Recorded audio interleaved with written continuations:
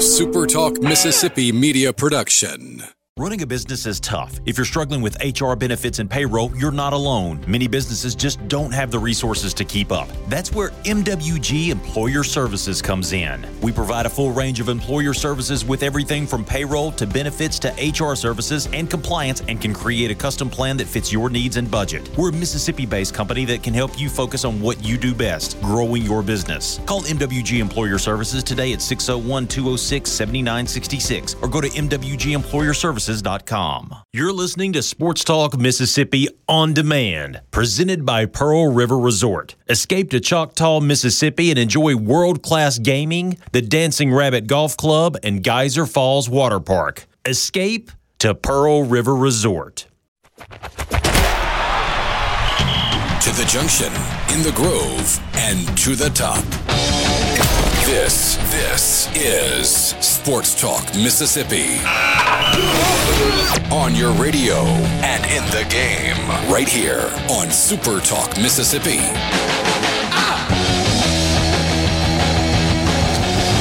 From the Sanderson Farms Championship at the Country Club of Jackson, good Thursday afternoon. Welcome to Mississippi's PGA Tour stop alongside Michael Borky. Wait, what? Alongside Michael Borky and Brian Haydad, I'm Richard Cross. We're glad to be with you. We are very easy to get confused. Even on the road. The Pearl River Resort Studio is our home. Pearl River Resort, home of the sportsbook at the Golden Moon Casino. Learn more about them online at pearlriverresort.com. Love to hear from you this afternoon. The C Spire text line is open, 601-879-4395. Give your business the edge with gigabit fiber internet from C Spire Business, backed by world-class IT professionals who live where you do. That's right here in C Spire country. That number, 601-879-4395. Good to once again be back at the Sanderson Farms Championship. A little overcast, but about as pleasant as it could possibly be. Forecast for the tournament this weekend looks absolutely spectacular. Golf course is in great condition. We're going to talk about the leaderboard and everything that's going on. Michael Borky, I know this is one of your favorite events of the year. I watched the sunrise from the 10th tee this morning. Well, you didn't really have to get up early for that. Oh, I was on the bus. The sun doesn't come up till like 7:30 these days. That's true, but I was on the bus just after 6 a.m. this morning getting here. Yeah, the sun. I got to watch the sunrise and then overcast came, but yeah, man, I walked my knockoff Chinese version Apple Watch that I got on Amazon for less than $30 has told me that I walked 6 miles this morning. There you go. There you go. So you have covered some ground on the golf course. Everywhere. Followed Hayden Buckley. So there's four guys with direct ties to Mississippi in the field. Buckley from Tupelo. He was the only one in the morning wave. There's three more on the golf course right now. So I followed him. Kevin Kisner was two groups behind him, so I was kind of bouncing back and forth and checking things out. So really good morning. Davis Thompson's got Mississippi ties, doesn't he? So is there five? Did I miss one? I think he played at Alabama, but he's from Mississippi. Well, then there's the fifth. That's right. Forgive me for not knowing that. I know there's four without even having to think about it. So maybe there is five. But either way, the one that I followed this morning was Buckley, and we'll hear from him here in a little bit. He'll be on the phone with us in about 28 minutes from right now. Precise. Yeah. Very, very precise there. What's golf? I was wrong about Davis Thompson. He is from Auburn, Alabama, and went to school at Georgia. So you're right. A little rivalry there. Yeah, no doubt about that. Georgia, the better program. For golf? For golf. Okay, I was like for football, I knew that. Absolutely for football. But yeah, for golf too. Okay. Yeah, overall, Auburn's really, really good right now. They carved it up at the fall preview at the Match Play Championship. Yeah, saw that. You remember that? Oh, man. Yeah. How could anyone forget it? Country Club of Birmingham a couple of weeks ago, West Course. Mm-hmm. Great golf course. Not good, great. Oh, fantastic. One of the best in the South. It actually is. Yeah, I know. I'm not lying. One of the let's check the leaderboard. Some good scores this morning. Henrik Norlander, the Swede, 7 under, shoots a first-round 65. Matt Neesmith with a first-round 66. He and Christian Bezuidenhout. Do you need a handkerchief? No, I didn't know if you wanted to do this instead so that you could. Yeah, I'll be happy to. You could work on the names. All right, so there we go. Christian Bezuidenhout, 6 under, along with Russell Knox. Uh-huh. Davis Thompson leads the group at 5 under, along with Zhenqing Du. I followed Kevin him this Kisner? morning. He was in Is that Lando?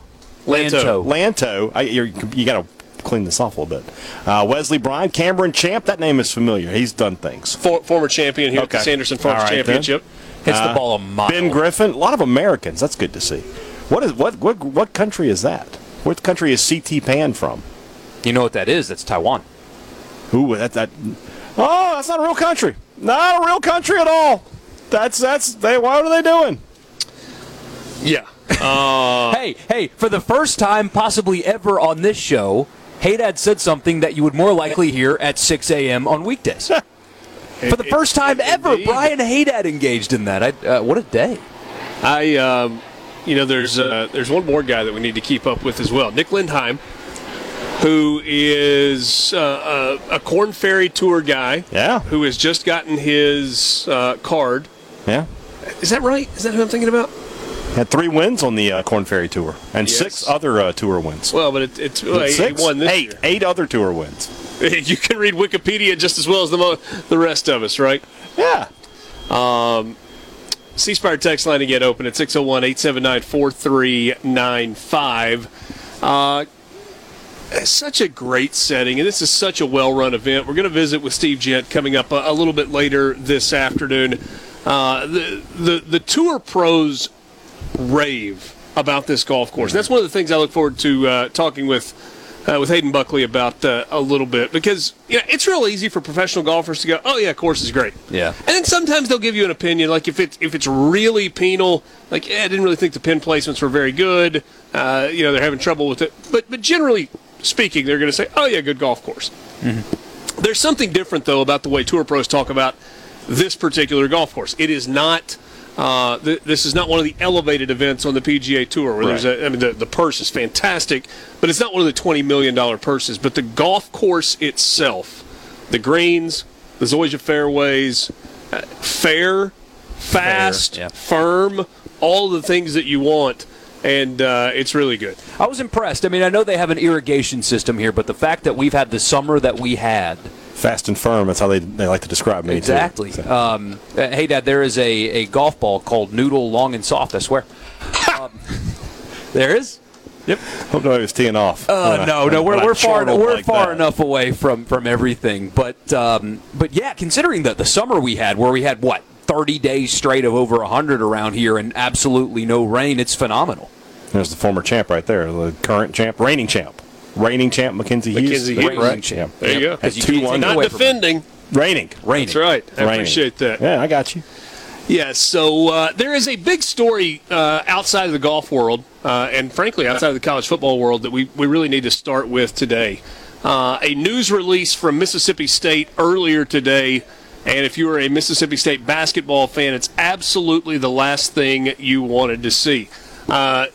Tolu Smith has a foot injury, and it's going to cause him to miss a significant amount of time. They do expect that he will return at some point during conference play this year, but it's going to be a while. No specifics on the injury. Correct. Injured his foot in a practice recently. Correct. Yeah, that's very odd to get a statement on an injury about a player from the head coach. Yeah, I think that is the indication of how serious it is. And I think it also speaks to the gravity of Tolu Smith and what he means to the Mississippi State basketball program. I would agree with that. Injured his foot at a recent practice, expected to return during SEC action. Now, that is not the clearest, there's no date on there. There's no start of SEC play or anything during SEC action, so we'll see what that means.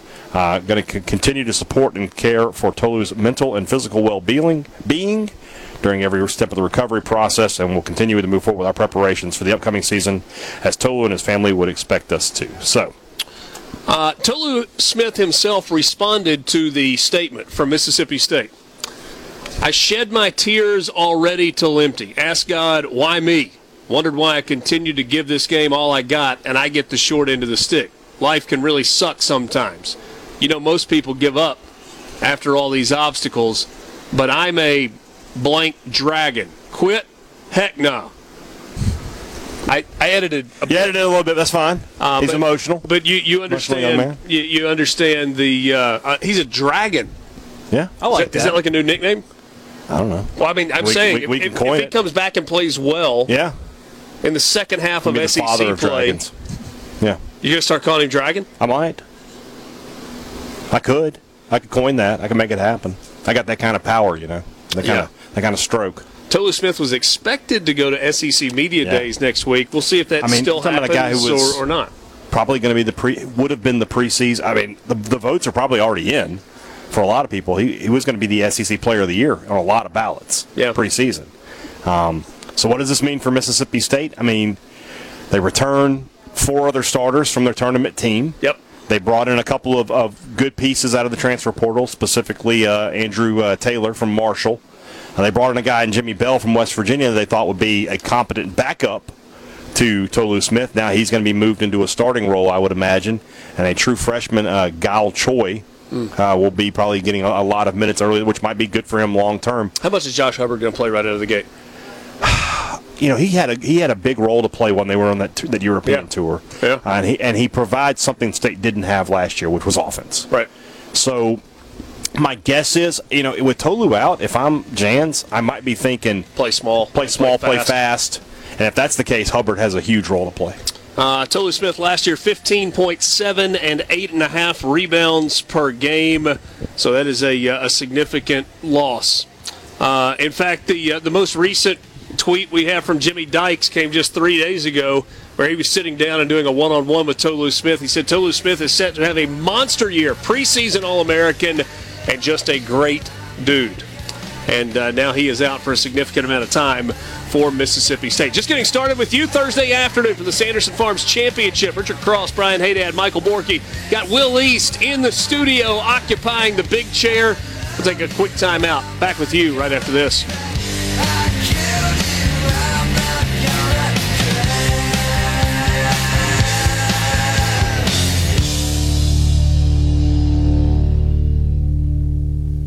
Mississippi on the SuperTalk app, your local SuperTalk station, and at supertalk.fm.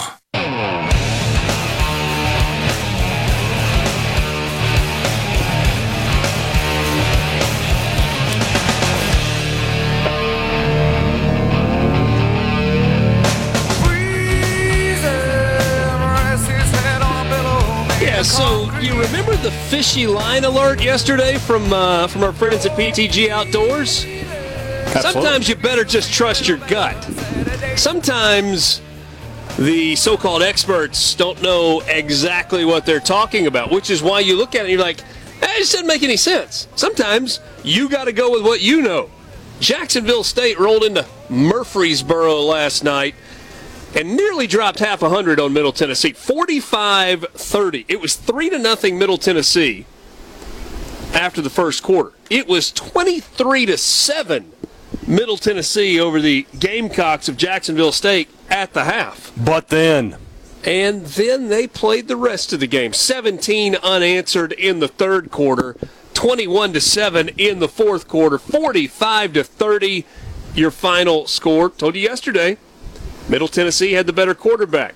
All he did was go out and throw for 408 yards last night, but it didn't matter as they lost by a couple of touchdowns at home. You also had New Mexico State winning at home over FIU 34-17. So that got the college football weekend started. You weren't with us at the beginning yesterday. I was not. It also was day one of 49 in a row. 50, isn't it? No. Is it 49? Yeah, no, there was a lot of erroneous information on the interwebs earlier this week. It's 49 straight days. 49 straight days. There is not a college or NFL game on the Wednesday before Thanksgiving. I knew that, yeah.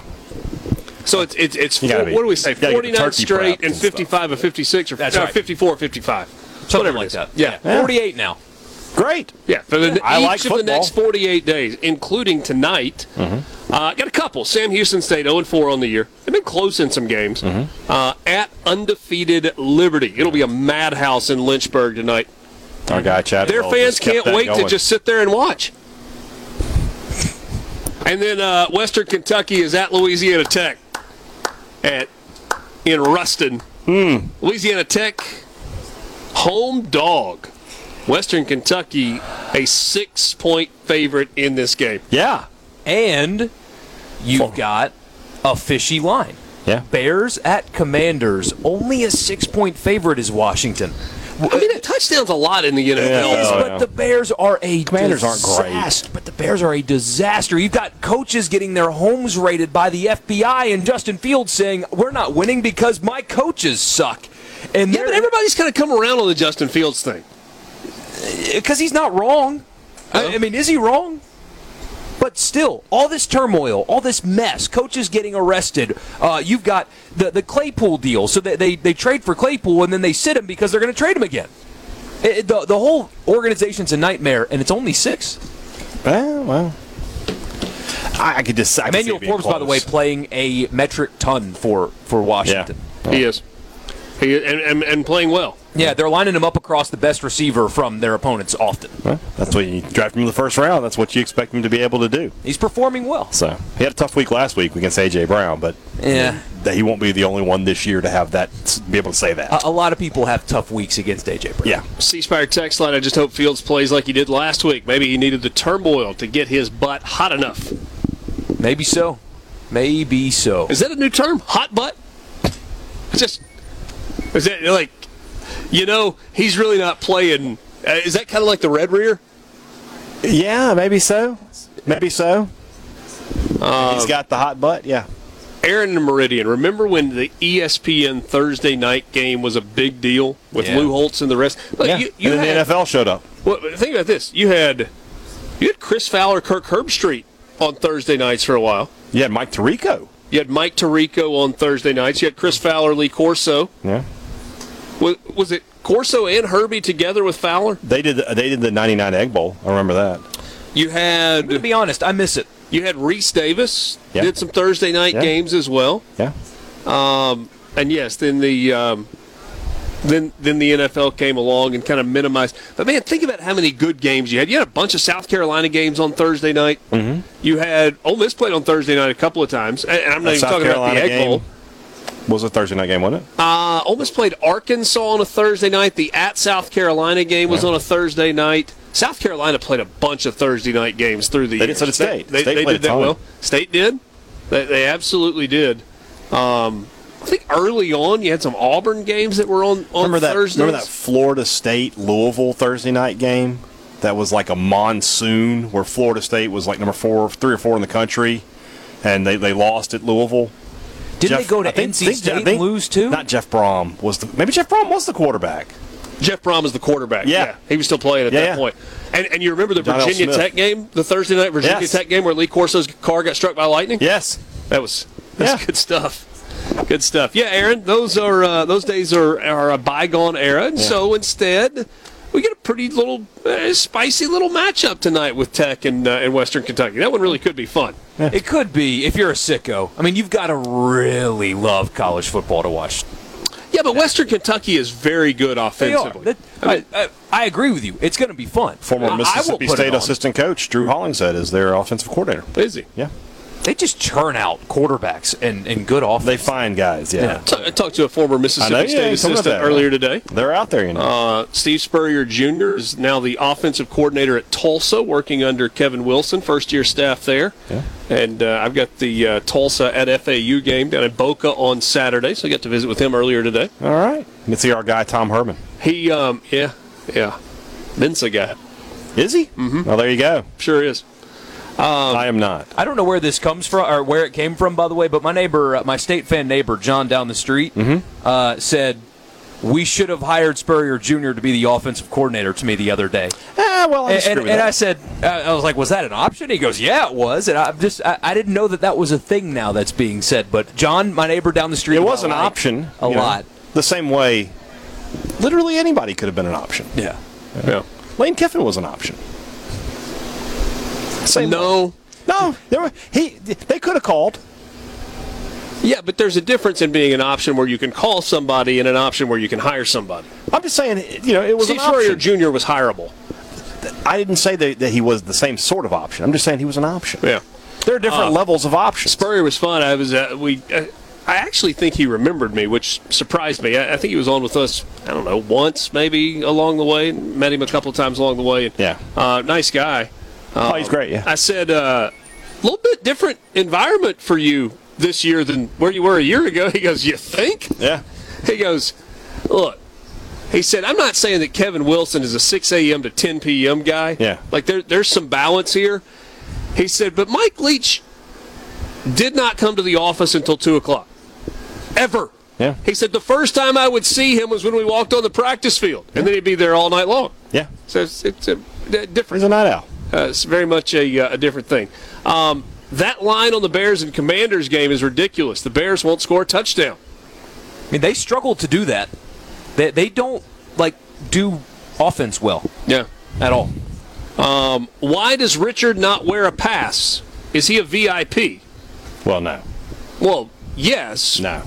But I despise having things hang around my neck. So there you go, Dwayne. Just got it clipped to the belt loop. Dwayne is the most observant person that listens to our show. Yeah. I promise you, he's the only person that thought that right there. Well, I mean, you got Haydad with the big goofy lanyard around his neck with his pass hanging on it, and you've got yours clipped to the zipper on your Gentile quarter zip there. And that's right. I got it on the belt loop. I'm Gentile 3 times over. What? Jacket, shirt, pants. Hey, you look angry. No, never. I stay in a good mood. You're a big you're a punching bag, but you're not as big of a punching bag as you used to be. No, $2.95 today. Hey, let's go. Hey, we're dropping down. So you had you hit the wall. Yeah, and you kind of stayed right at like 305 to 302 for a couple of weeks, couple of months. A couple months. That long? Yeah. And then you finally sent the message like, I forgot to send the picture in real time, but here you go. Yeah. Which I'm glad, because we didn't need a nude picture of you on the scale. It was sure? I'm quite sure. Based on our demographics, our listeners might have appreciated. I'm not sure. Okay. Okay. I don't know what just happened here, Will. I have no idea what just happened, but we congratulate our friend Brian visual Haydad. Images just happened. Down to 295. Yes. That's fantastic. It felt good. And you've really hit a point where you can tell, too. Thank you. Appreciate that. Yeah. So, I feel great. Jay from the Res, how many Red Bulls has Haydad had today? I don't drink Red Bull. Am I the only person? I've never had a Red Bull in real life other than a couple of vodka Red Bulls at a bar one time. Oh, yeah? Yeah. Didn't like that. Vodka and Red Bull not good. Not a fan. Am I the only person who observed Brad Peterson shoulder to shoulder with Zach Arnett in the last 2 state games? No, you're definitely not. What does that mean? I don't know. I've been meaning to ask you about that. Great, because I don't know. I've been meaning to bring that to this show, and I haven't done it yet. Yeah, it's weird. There is a line of thinking that Arnett's hand is being held in game management right now. If that's the case, I like Brad Peterson, but they couldn't have found a college coach? Perhaps we'll broach that subject a little bit more later this afternoon, but when we come back, we'll go to the Farm Bureau guest line for the first time. Check out favorites.com and go with the home team, Mississippi Farm Bureau.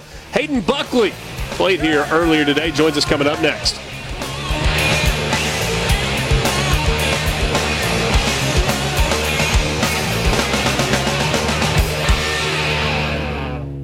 What's happening in Mississippi sports? You'll hear about it first, right here. Sports Talk Mississippi. Welcome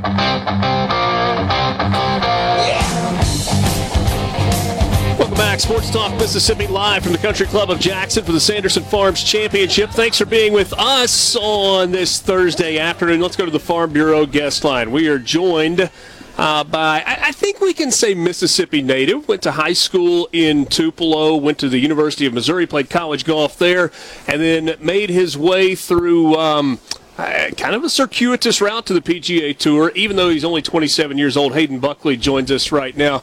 Hayden, thanks for some of your time, man. Really appreciate you jumping on with us for a few minutes this afternoon. Yeah, thanks for having me, man. It's always nice to be back in Mississippi. All right, so let's jump in and let's talk a little bit about your round this morning. You go out in the early wave, you shoot 1 under. How was the golf course? I thought it was in great shape. I think my wake up today was 3:45, and probably the earliest I've woken up in the last 3 months. Sorry, just being hurt and kind of relaxing at home, and I think it was a little tough getting up this morning, but I was excited to get out there, and the course is perfect. They haven't had rain here since July, is what I heard. So they've done a really good job of keeping the course in shape. And, you know, I say it every year, I think these are the best greens on tour, some of the best greens on tour. And they showed it today. I mean, I can attest. I made no putts today, but it wasn't because of the greens. You know, they just rolled so true that you have to hit perfect putts to make them. So it's a good test. You know, I think guys will shoot low scores, but it's still a really good test. All right, Hayden, so what is it about this golf course? Because I feel like professional golfers, unless it's really bad, they rarely say things that are negative about a golf course. If it's really bad, they'll talk about it. But I feel like for years now, just player after player raves first about the greens and then just kind of the overall condition here with the Zoysia fairways where you usually get good lies, firm and fast. The weather's been good the last couple of years. What is it about the Country Club of Jackson? I think they just know what they're doing. You know, I've played it at every level. I played in high school. I played a state amateur there. I think I finished runner-up. You know, I've played it multiple times, obviously, and every time I play it, it's consistently in good shape. So I don't know who's keeping up the course or whatever plans they have, but they're really doing a great job. You know, it just speaks a lot to their preparation. And you know, I was a little nervous with no rain coming in. I thought it might be. I was hoping for a little bit firmer and faster. I don't think it's there yet. I think they have been watering it themselves, but yeah, you know, I think by Sunday the weather is going to cool down a little bit. We could see firmer and faster if it doesn't rain, but I think they just do an incredible job keeping the golf course. They really take pride in, you know, being Mississippi's golf tournament, and they're trying to showcase what good golf can really look like in Mississippi. Visiting with Hayden Buckley, who has finished up a really good 22-23 season, won nearly $3 million on the course, had a second-place finish in Honolulu back in January at the Sony, had a top 10 at the Valero, a top 5 at the RBC. And yet, Hayden, I'm wondering if this is a year where you wonder a little bit what might have been if not for some injuries. How do we get you healthy and keep you healthy? Yeah, you know, I still feel a little disappointed in how it ended, just where we were when I got hurt, you know, being 42nd on the FedEx Cup and, you know, really having a legit chance at looking at Eastlake. I think that's everybody's goal, and, you know, I knew it was right there for me, and I just, you know, had a kind of a freak injury that I still don't really know how it happened. I just woke up one day with pain, and, you know, unfortunately I missed 6 weeks, and you know, when you do that, you fall, you know, pretty far down the FedEx Cup. But, you know, I think I saw what I saw last year, and I saw the success that I had.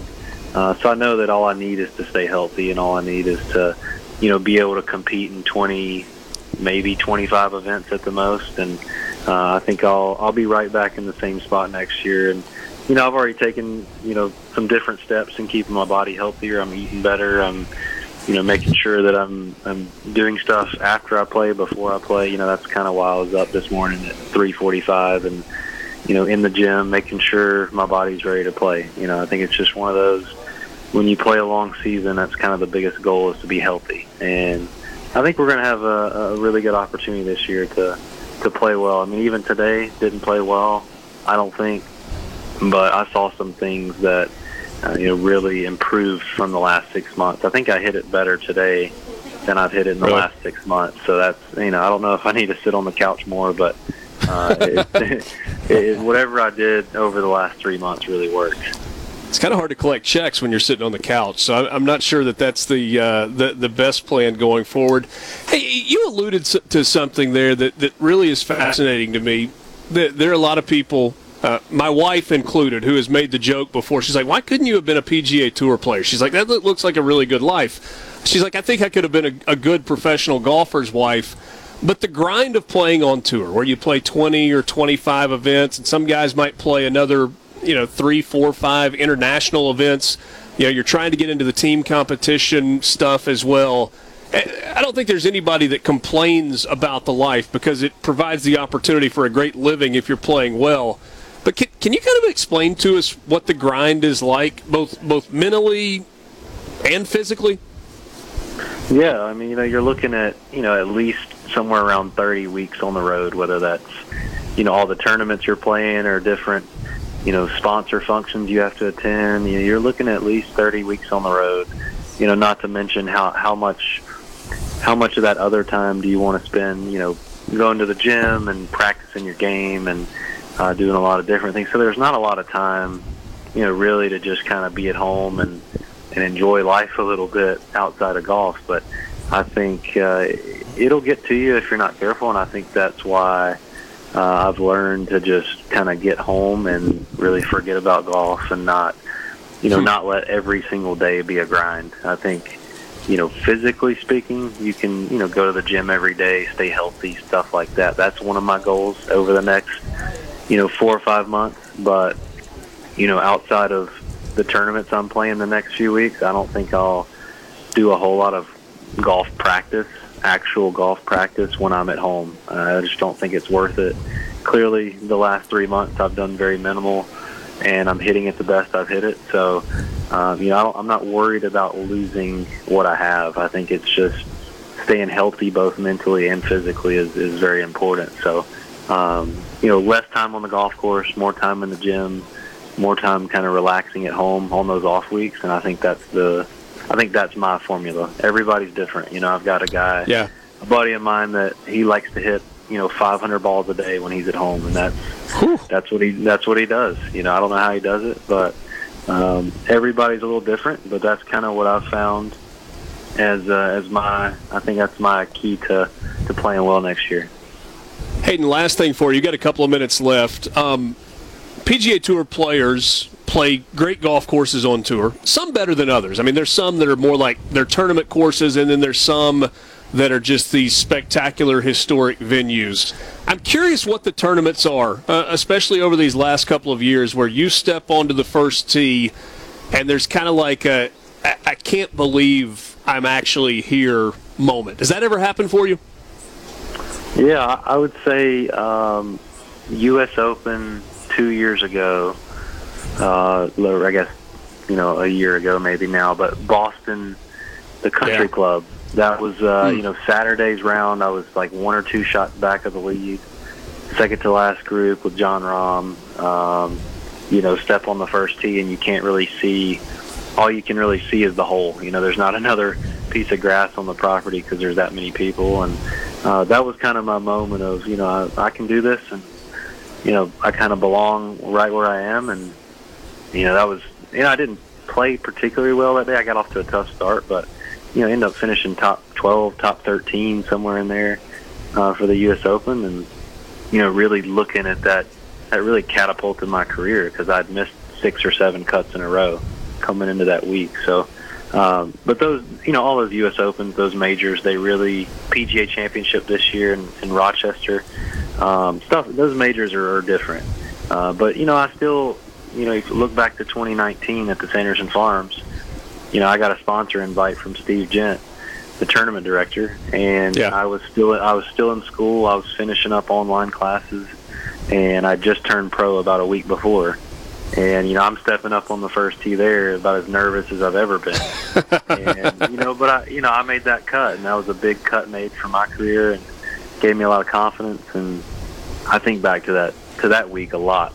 Honestly, probably a lot more than I think back to even a U.S. Open or a PGA Championship. So, that's really cool. You can always remember your first one a lot more than others, but that one was special because of my home state and just being able to play well like I had in the past at the same golf course. Just now it's for a living. I promised last one. Thursday, Waste Management, TPC Scottsdale. You make birdie on 16. How was that? Oh, it's what's even better is I think on Sunday you could find it. I hit it to about 2 feet and missed it for birdie. So that was I had a lot of different. I wasn't going to bring that one up. No, look, I love that one. I tweeted it out.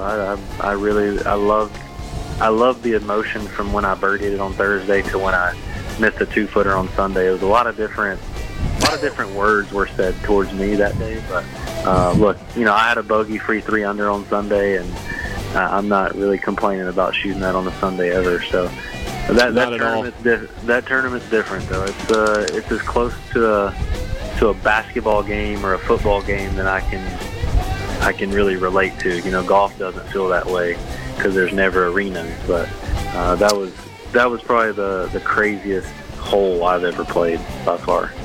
Hayden, thanks so much for your time. Play well this weekend. Thanks so much. Talk Mississippi. Here we go. SuperTalk Mississippi.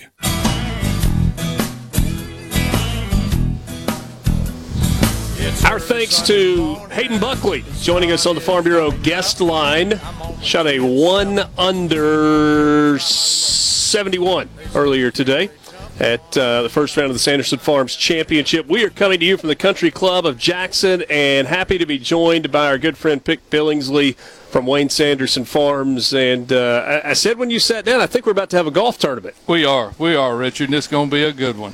All of the work that goes, Pick, into getting ready for this event, the maintenance staff, Steve Gent and his entire team, the volunteers, the folks at Wayne Sanderson Farms, all of it, it's got to be rewarding when that first shot is hit on Thursday morning. You've made it through all the sponsor events, you've made it through the Pro-Ams, and now the reason that we're here takes center stage. Game on. Let's go. And got a great feel.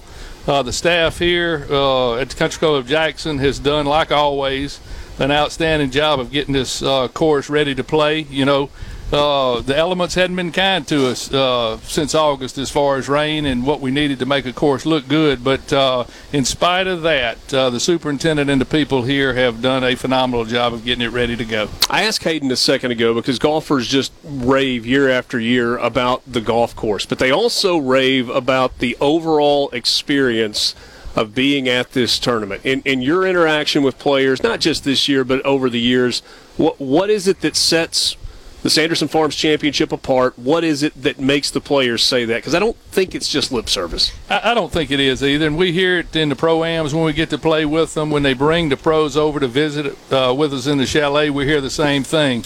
And you and I are probably a little biased being from the state of Mississippi. But whenever we commit to do something, we're going to do it right. And it takes everybody to make a tournament like this go off. And you're going to get the kindest, most humble people in the state of Mississippi, and that's what we got here supporting us in this tournament. There are a lot of people that work at Wayne Sanderson Farms. As you interact with the people that are part of your company, do you get a sense of pride from them about the way this golf tournament is run and kind of everything from the tee markers with the chicken logo to the trophy and just kind of everything that goes along with it? We got to bring in, like last year when we brought them in, let them go see the hospital, because at the end of the day, that's the journey we're trying to get to, is make a big donation to the hospital to take care of children that need it. But it was like we've got a board member from Canada that was in and got to play with Mackenzie Hughes, a Canadian board member playing with that, and Steve Gent pulled it off like he always does. And then we had a lot of other executives here over the last several days, and they just shake their head, wow, what a place to be able to bring customers in and let them see a quality of golf like you have here, and also experience the hospitality that this state has to offer. So all good. That's really incredible when you think about it from a business standpoint, because I would say, or at least my guess is that from your perspective, there are several things that you want to accomplish, but at the top of the list, and it has been from day one, is support for Children's of Mississippi and the donation that goes to the Children's Hospital every single year that's just been so big. But then also there is a business tool piece of this for interacting with customers, interacting with clients, and building long-term relationships. And they look forward to it. We've been doing this a long time, and those same customers, when it was only Sanderson, would always mark it on their calendar and ask for the date. And now a much larger company with 27,000 employees, that's a lot more customers. So they're getting to experience it, and it's nothing but good. It's been a lot of fun to begin the week, and as we go through the tournament, it'll get better and better. You mentioned it a second ago in passing, but the importance of Children's of Mississippi to the young people in this state who turn there sometimes when there's nowhere else to turn, and why that has been such an important initiative. Well, we had to have something that was going to at Sanderson, and now with Wayne Sanderson, that was going to impact the state in a good way. And the hospital impacts those from Louisiana, Alabama, as well as Mississippi. So it's got a regional effect. But if you ever get the chance to go and see the quality of the work and the quality of the health care, it's world class, and it's something that we can all be super proud of. We've got 4 Mississippi natives that are playing in the field. Always cool to see that. Hayden was talking a second ago. You mentioned Steve Jenn about what it meant for him to get a sponsor's exemption right after he turned pro and have the opportunity here. This is one of those tournaments that sometimes turns into a springboard for some younger players into their career.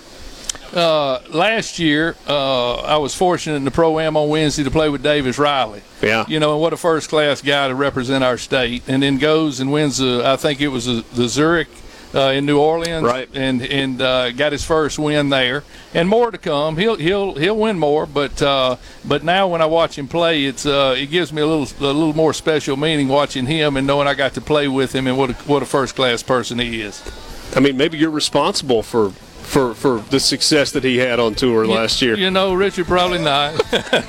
Maybe. You just wonder. Dick Billingsley from Wayne Sanderson Farms, Sports Talk, Mississippi, from the Sanderson Farms Championship at the Country Club of Jackson. Great to see you, my friend. Thank you. We're back right after this, 4 o'clock hour, coming up next. I can't afford to lose. I'll be in church next Sunday to save me from those double bogey blues.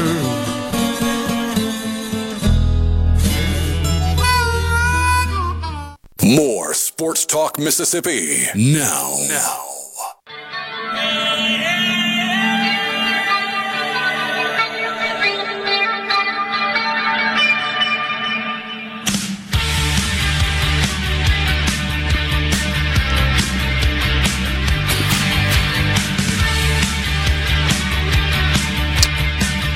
Welcome back, Sports Talk Mississippi, streaming at SuperTalk.fm and SuperTalk TV. Thanks for being with us as we broadcast live from the Sanderson Farms Championship at the Country Club of Jackson. This is Mississippi's PGA Tour stop.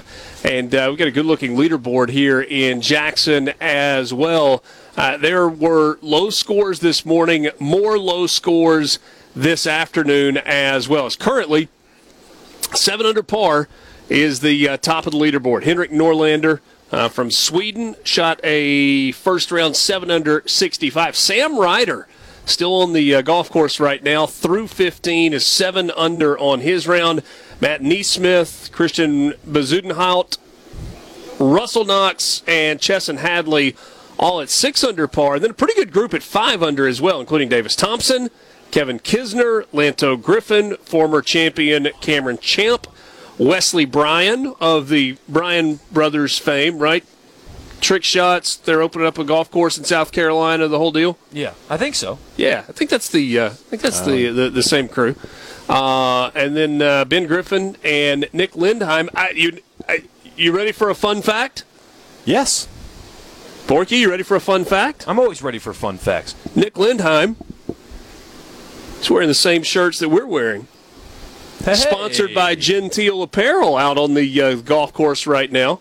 Got his had his PGA Tour card, had an injury situation, took advantage of the rehab starts on the Korn Ferry Tour, and now back here in Jackson and making the most of his first round, 5 under, firing a 67 as well. CT Pan on the golf course, Hank Lebioda, Harrison Endicott, Dylan Wu, MJ Daffew, Akshay Bhatia, all at 5 under par. Lindheim had a stretch of 5 straight birdies on the back and then bogeyed 18 down. That's not how you want to finish.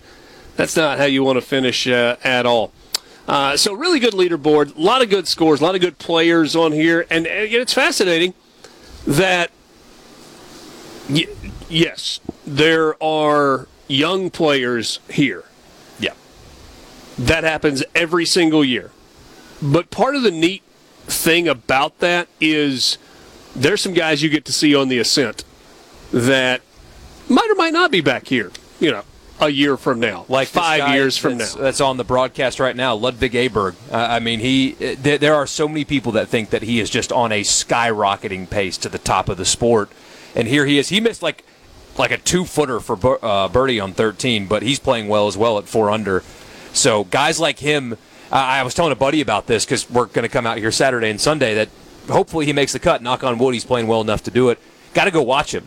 Because in 2 years, you'll be looking up and he'll be at the top of the leaderboard at Augusta, and we'll get to say, hey, we followed him for 18 holes right here in Jackson before he got there. And you know what? With a guy like that, you almost would rather see him.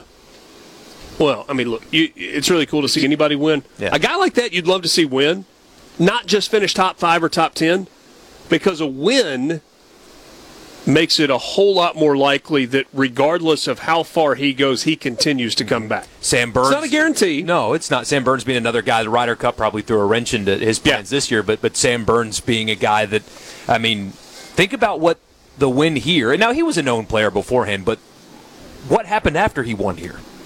Skyrocketed. Yeah. I mean, he was on the Ryder Cup team this year. Yeah, with the cool hair.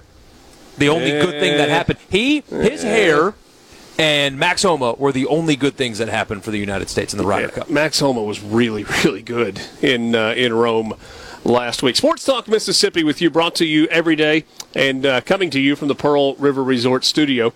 Pearl River Resort is the home of, let's talk golf, Dancing Rabbit Golf Club. 2 18-hole championship courses, both in pristine condition. We, starting Friday night, really Saturday, for most of the next week, maybe a little bit of rain mixed in, we are officially moving in to perfect fall golf season.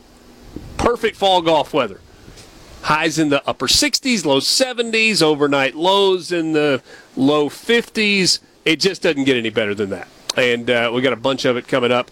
Book your tee time online at dancingrabbitgolf.com.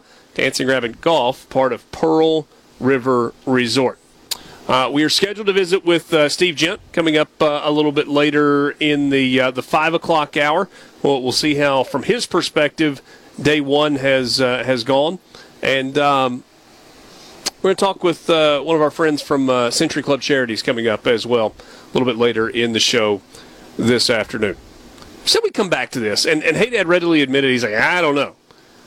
We got a message on the C Spire text line, 601-879-4395. That's 601-879-4395. Ready for a business wireless plan that's actually built around your business? Well, C Spire's got you covered. Unlimited with 5 gigs of high-speed data, premium nationwide 5G coverage, and it's all for just $32.50 per line, because that's customer-inspired. Learn more at cspire.com. Again, 601-879-4395. So the question that we got was about, is that Brad Peterson that for the last 2 games in Starkville has appeared shoulder to shoulder with Zach Arnett on the sideline? And the answer to that question is yes. Now, we have had a few other texts that have come in. Robert says, is Brad Peterson the old Brandon High School coach that was really successful? I thought he followed Dan to Florida. No. He did not. And some others have asked about that or said, yeah, I've noticed that too. What's your best guess? So, the South Carolina game, excuse me, I noticed that he was talking a lot to Steve Campbell, who is, I forget his exact title, but he's on staff, but not as an assistant coach. Yeah. Steve Campbell, of course, the former head coach at Mississippi Gulf Coast. Right, and then was at South Alabama. Right. Yeah. And so I asked about that, and he said that Steve is helping with analytics. Okay. Which surprised me, because Steve Campbell doesn't strike me as a big analytics guy. It's an old school football coach, if ever there was one. But he's got a folder. He's relaying information. Okay, that's fine. In game. Okay. But I haven't asked about Peterson yet, and so I need to do that. So I don't have a lot of information to give you. Yeah. But I will say that it is odd that he's spending this much time on the sidelines talking to people who are not assistant coaches. That's odd to me. Yeah, and I was trying to think as we were talking about this, where else do you see that? Where else have you seen that? And if you think about watching a college football game, you get a ton of shots of head coaches on the sideline. More times than not, the head coach is standing by himself in the shot. Yeah. Might be talking into a headset. Right. Certainly you see interaction with players. Sometimes you see interaction with assistant coaches or a trainer if a coach is getting an update. But it doesn't seem like a lot where you've got a head coach with somebody that's just kind of right there with him throughout the course of a game. Right. You get the get-back coach that's there whose job is to, like, grab him by the belt and pull him back every time. He's going to stay close. But in terms of another staff member, and again, this is pure speculation. Is it bouncing ideas off? Is it timeout usage coordinator? Is it... None of these are giving me any great hope. Well, then give me a random reason that it would be. That would be hopeful for you. I can't give you a good reason for it. I can't think of a reason to be... Maybe they've developed a really close friendship, and it's comforting to have a friend close by. I mean, I get that. That's why I like doing these live shows. Yeah. But, I mean, just for me... And while I love you, I don't, like, if I'm doing a television game, I don't necessarily want you this close while I'm doing what I'm supposed to be doing. Right. Yeah, same with the podcast. I wouldn't want you hovering. Yeah. I just don't know... Well, like, I don't want Borky to feel uncomfortable. I feel like I'm a little closer to you than I am him. Well, I'm just bigger. I have a gravitational pull pulls me in there. And, you got me. I got you on that one. Very often. But my point is this. Like, if he was constantly in conversation with Barbay or Brock, okay, I get that. These guys are not on your staff as assistant coaches. It's just odd that they're playing this big a role on game day in what you're doing. Yeah, that's what I guess there's not a rule against it because it's very public and you can see it on television, but maybe I'm just not observant. But I don't see Lane Kiffin, for example, talking to somebody that I don't immediately recognize as an assistant ever during a game. Right. I don't see Nick Saban talking to anybody unless he's yelling in his headset. Yeah. I've seen him talk to Kiffin and Sarkisian when they were down there, but yeah, he's a fairly animated, one-sided conversation usually. Yeah. Pretty animated, so I don't know. All right, here we go. One of your buddies on the C-Spire text line. I don't have any buddies. This is absolutely outstanding. Here we go. Grassy Knoll meets SportsTalk Mississippi. It's like some kind of soap opera. Brad Peterson is now the puppet master. You can't make this stuff up. Well, I didn't. Except for the fact that we're not making anything up. We were just simply asking the question that a texter asked us. Have you noticed it? Yeah. What's going on? No idea. We were just kind of group thinking it, actually. But always good to hear from you, pal. We'll be back. Here comes more Sports Talk Mississippi. You ready, guys? On Super Talk Mississippi. Turn it up.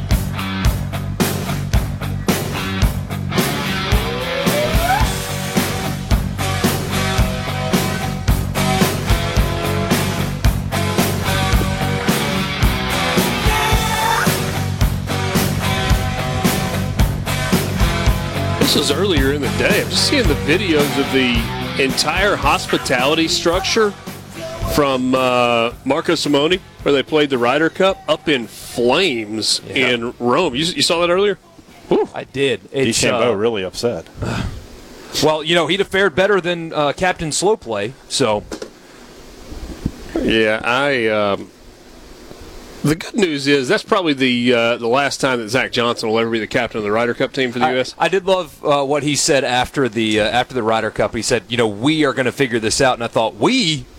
We? Got a mouse in your pocket? Yeah, we? There's no we here, Zach. It will be they will figure this out without you, because that was a disaster.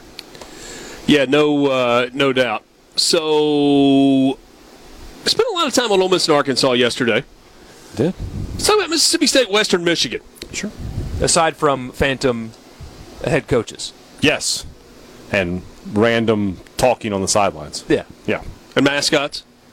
A lot of people know that Western Michigan's mascot is the Broncos. Broncos. We'd like to go just a touch deeper than that. They got shamed out of that They tweet. deleted that tweet. Thank No, God. they did. They Yes, did. they did. They deleted it. Yes, yeah. they did. Wow. Yeah, they deleted it. Come on, man. You got to be more. They were trying to eat a dog. But it's a goofy graphic. Just own it. I forgot Get about made that fun of. line Who from the cares? movie The Patriot with Mel Gibson where they're out in the woods and he said, "Dog is a fine meal." I forgot about that. And someone put the GIF in the replies. I was like, oh, God, I'd forgotten that line. Oh, goodness. So this Western Michigan team, Yeah. what stands out for you? That they're coming to Starkville on Saturday. That's what stands out. Richard, I have never done less research on an opponent than I have done on Western Michigan. Now, I did that for a reason. And then don't take it as laziness. Because Oh no, I would never take you for lazy. Never. you working tomorrow? No, I think so. Okay, you think so, ladies and gentlemen. Are you? Yeah, I'll be here. I think I will too. Why wouldn't I be here? So anyway, I don't have 612 paid days off like this guy rolls up. How many? 612. Do you have double a year's worth of vacation just sitting there? All right, well, I'll see you guys in January. In fact, it's so much that somebody else has to do your work for you. We have a body double. Okay. Okay. Carry on. Pritchard Ross is his name. Yeah, so you were telling me why it is that you weren't doing your job this week. Because it's irrelevant. Because Mississippi State is playing a team that they should blow out of the stadium. This is a team that gave up 41 points to Iowa, a team who is so bad offensively that their offensive coordinator is going to get fired for not averaging 30 a game this year. 25. 25. That's not a lot of points in college football. It was in 1987. It is not now. Yeah. Was it even in 1987? 25 a game probably when we need a national title in 1987. Now you can make me go back and look that up, by the way. This is all about State for me this weekend and what they do and how they play and the people that they play. And specifically for me, I want to thank Nick Saban because he's done it again. I mentioned a few weeks back that people are like talking about Will Rogers. That's tough to make a change. It's tough to make the change. And I point out, Nick Saban made the change in the middle of a national championship game. Mm-hmm. So if you can do that, you can do whatever you want. Well, Saban did it again with this thing at South Florida. Everybody was clamoring for Simpson and Buckner. Oh, Milroe's not playing well. We need to see these other guys. So what did Saban do? Okay, I'll let you see them. He gave them a whole game, and when everybody saw how terrible they were, everybody bought in. Okay, Jalen Milroe's our guy, no problem. You need to do this with Mike Wright. Put him out there. And I'm not saying to start Mike Wright. I'm not saying that Will's not going to play. I'm saying that he needs series. He needs more than a play here, a play there. You need to get him into the game while the game is still in doubt. I'm using the quote fingers when I say that. And if it backfires, does it really backfire? Well, if it backfires, then Arnett can just come out and say, hey, guys, this is why we haven't been playing him. It's the most low-risk thing that you can do. No. I mean, what if it backfires if you're doing it to get everybody off your back, but then in truth he goes out and he plays really well? Then it backfires. But that's the thing, though. It backfires into okay, wait a minute, he can do this. Yeah, but maybe we got to make a change. That shouldn't be the motivation. But it's against Western Michigan. You've gotten really good quarterback play in one game this year, followed by a season last year where you got spotty quarterback play. I mean, we talked about it last season. Yeah. Mississippi State won games because of defense last year. And that was while they were running the most quarterback-friendly system in the history of the sport. This is such a low-risk game to see what you have there. Just put him out there, give him a couple series, and see what happens. And if he struggles, then great. You're confirmed. This is what we got to do. But if he does well, then you carry that into the bye week, and then go from there. You mentioned other coaches doing it, and all coaches are different. Dabo Swinney has done it before. Benched Kelly Bryant 4 games into a season for a young guy. I mean, this has happened before. We're not saying that Mike Wright is Trevor Lawrence, though. We're not saying that. We are absolutely not doing that. Are you saying that? No. Because if that's the case, Borky. No, because we have seen Mike Wright struggle in the SEC throwing the football consistently. That is a real thing. But, man, when you are so inept, the question why not is not something that coaches ask or should ask very often, but in this case it's applicable. Yeah. So There are a couple. Do you mind if I share a couple of Western Michigan nuggets? By all means. Since you're not going to. I am not. So Jack Salopek was their starter at the beginning of the year. Okay, He has been benched. Oh. He's not playing very well. Trayson Bourgeois? I'm going to go with He didn't play Bourget. against. I'm going to go with Bourget. I think He didn't play against Syracuse. Okay. He is now the starting quarterback. So Salopek was completing balls at a pretty good clip, but he was throwing it to the other team, and he wasn't really doing much with his feet. Yeah. So they've made a change at quarterback. This guy's been okay. I'll tell you where they're pretty good. Yeah. Their starting tailback's pretty good. Jalen Buckley, he's averaging like 6 yards a carry, and he's got 5 touchdowns, and he 75-yard house call against Syracuse. That's a new face for them because their leading rusher transferred to Minnesota from last year. Really? Yeah. See, I did some Western Michigan talk in the offseason, so I had some talk on that. Yeah, he's a second-year freshman. So he went for 194 in the season opener, 87 against Syracuse, not much against Iowa. Nobody really. Who we know is good defensively. Right. Had 196 yards on the ground against Toledo, and then last week, jeez. And then last week in the win against Ball State, 50 yards on the ground. Yeah, I thought that was a decent win for Western Michigan against Ball State. I mean, that's a conference win for them. Yeah, it is. It is. So, first-year head coach in Lance Taylor, former walk-on wide receiver at Alabama, GA for Nick Saban. Been all over the SEC. Yeah, he's been a lot of places. Very, very engaging guy. But the most interesting guy on the coaching staff for Western Michigan is Lou Esposito. He is their defensive coordinator. Yeah. Lou Esposito is a former offensive lineman at the University of Memphis. Okay. He was there in the mid-'90s.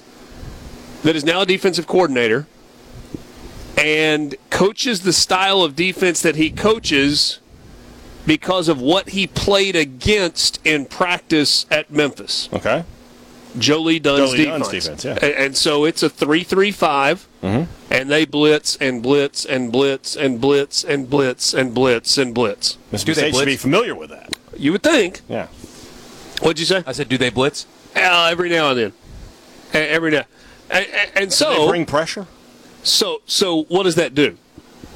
Well, if the offensive line is bad, and the offensive line should be outmatched against Mississippi State, should be, and they get home, it's a really long day for Western Michigan, and Mississippi State should be able to name its score. If for some reason, I'm not sure that You did a terrible job. You just put Mississippi State's offensive line blocking their own defense.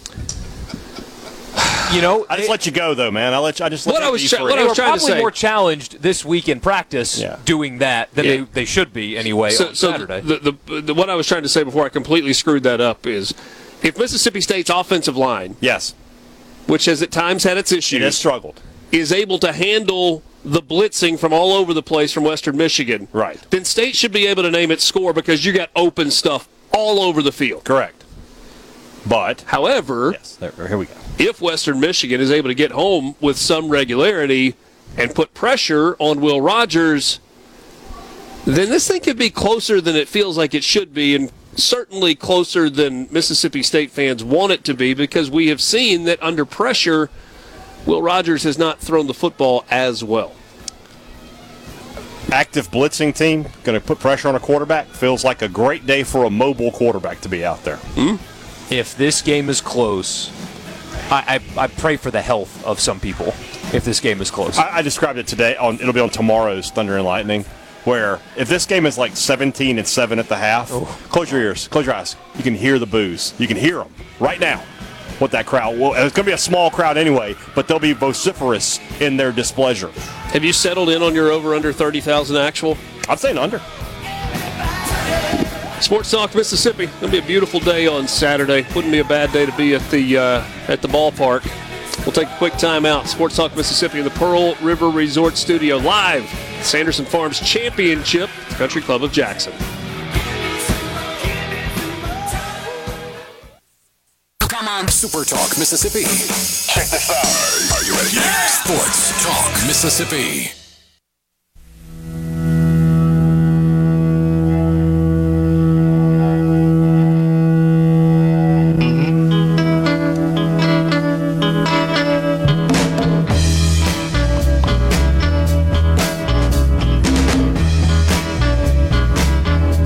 Talk Mississippi on the road on this Thursday as we roll toward another college football weekend. We have a new leader on the golf course at the Sanderson Farms Championship, the Country Club of Jackson. Chesson Hadley has taken it to 8 under par through 14 holes. That means Henrik Norlander is in the clubhouse by himself at 7 under par. Clubhouse being figurative, my assumption is he's probably not on property. So at this point, he's been done for a while, right? Yeah, he's been done for a while. Say, maybe having a steak, hotel or the taking Airbnb, a nap. Yeah, whatever. It's 4:38. It's a little early for steak. Especially if the wake-up call is just after 3 in the morning. Yeah. Yeah, he started early this morning, which Hayden Buckley told us that 3:45? the 3:45 was so he could not only get up and get going and get to the gym for a 7:40 tee time, I think it was 7:20 this morning. Okay, 7:20, barely light at that point, but that's okay. But get a little workout in before he goes to the golf course. Yeah, stretch yourself out. He gets to sleep in a little bit tomorrow. Yes, I would just a little bit. I would imagine that he will take advantage of that. He's going to have some work to do as well. I mean, look, 7 unders are a low number. Now, there's up to 8, like you said. There's a 7, and you might see a couple more maybe by the time the day's over. But he's got to play better tomorrow. Yeah, he probably needs to go shoot, 3-4 under? Something like that. Yeah, and, I mean, it rained a little. I thought it was supposed to rain more today. I guess not, but he's not going to get his wish either. Not yet, anyway. Not going to be firm and fast. No, it's a soft golf course right now. Not because of – how much rain did you guys get in Jackson? Nothing.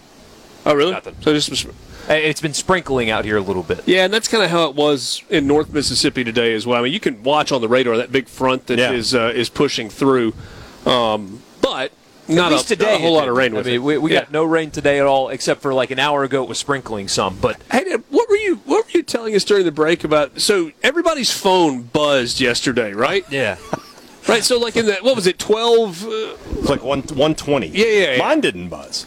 I was talking about this Yours on the show. Buzz, well, you're in trouble. Yeah. Well, I'm not surprised by that. When the zombie apocalypse I'm sure I'm comes. on some sort of checklist, and that's why they didn't buzz my phone. They were like, we've already got him. Well, I mean, in fairness, wasn't it a message from like FEMA? It was testing the emergency alert system. I would be the cause of that. Yeah, I mean, exactly. They don't want to alert you that they now have they know an alert system in place. They knew. Okay. So anyway. But this caused some problems, and it even caused a bit of shunning. Shunning. Yeah. So this is from a Twitter account. I don't know a whole lot about Dexerto. They're an influencer. It says, yesterday's emergency alert reportedly caused several Amish people to be shunned by exposing them for owning phones. Oh, goodness. You're just out there raising a barn or milking the cows, and all of a sudden, and then, Brother Abraham, what was that? I don't know, Brother Ezekiah. They're better off for it. Isn't that the truth? Yeah. They're better off for it. They got kicked out. They're like, all right, you know what? Time to go live the life. Guys, one of the great things about making fun of the Amish people is that they'll never know. They'll never know. Or if they you are wrong for that. Hey, that was towing the line. It was right on the edge of this is wrong, and you just went too far. Well, like you said, though, one of my favorite. I think it's a Slim Jim commercial where they're riding along with an Amish guy, and he's like, "What's it like not having internet?" And the Amish guy says, "It's not that bad. I just get pictures of your mom in the mail." Oh. That's the greatest cut down of all time. Wow. Shout out to the Amish. That is pretty good. Yeah.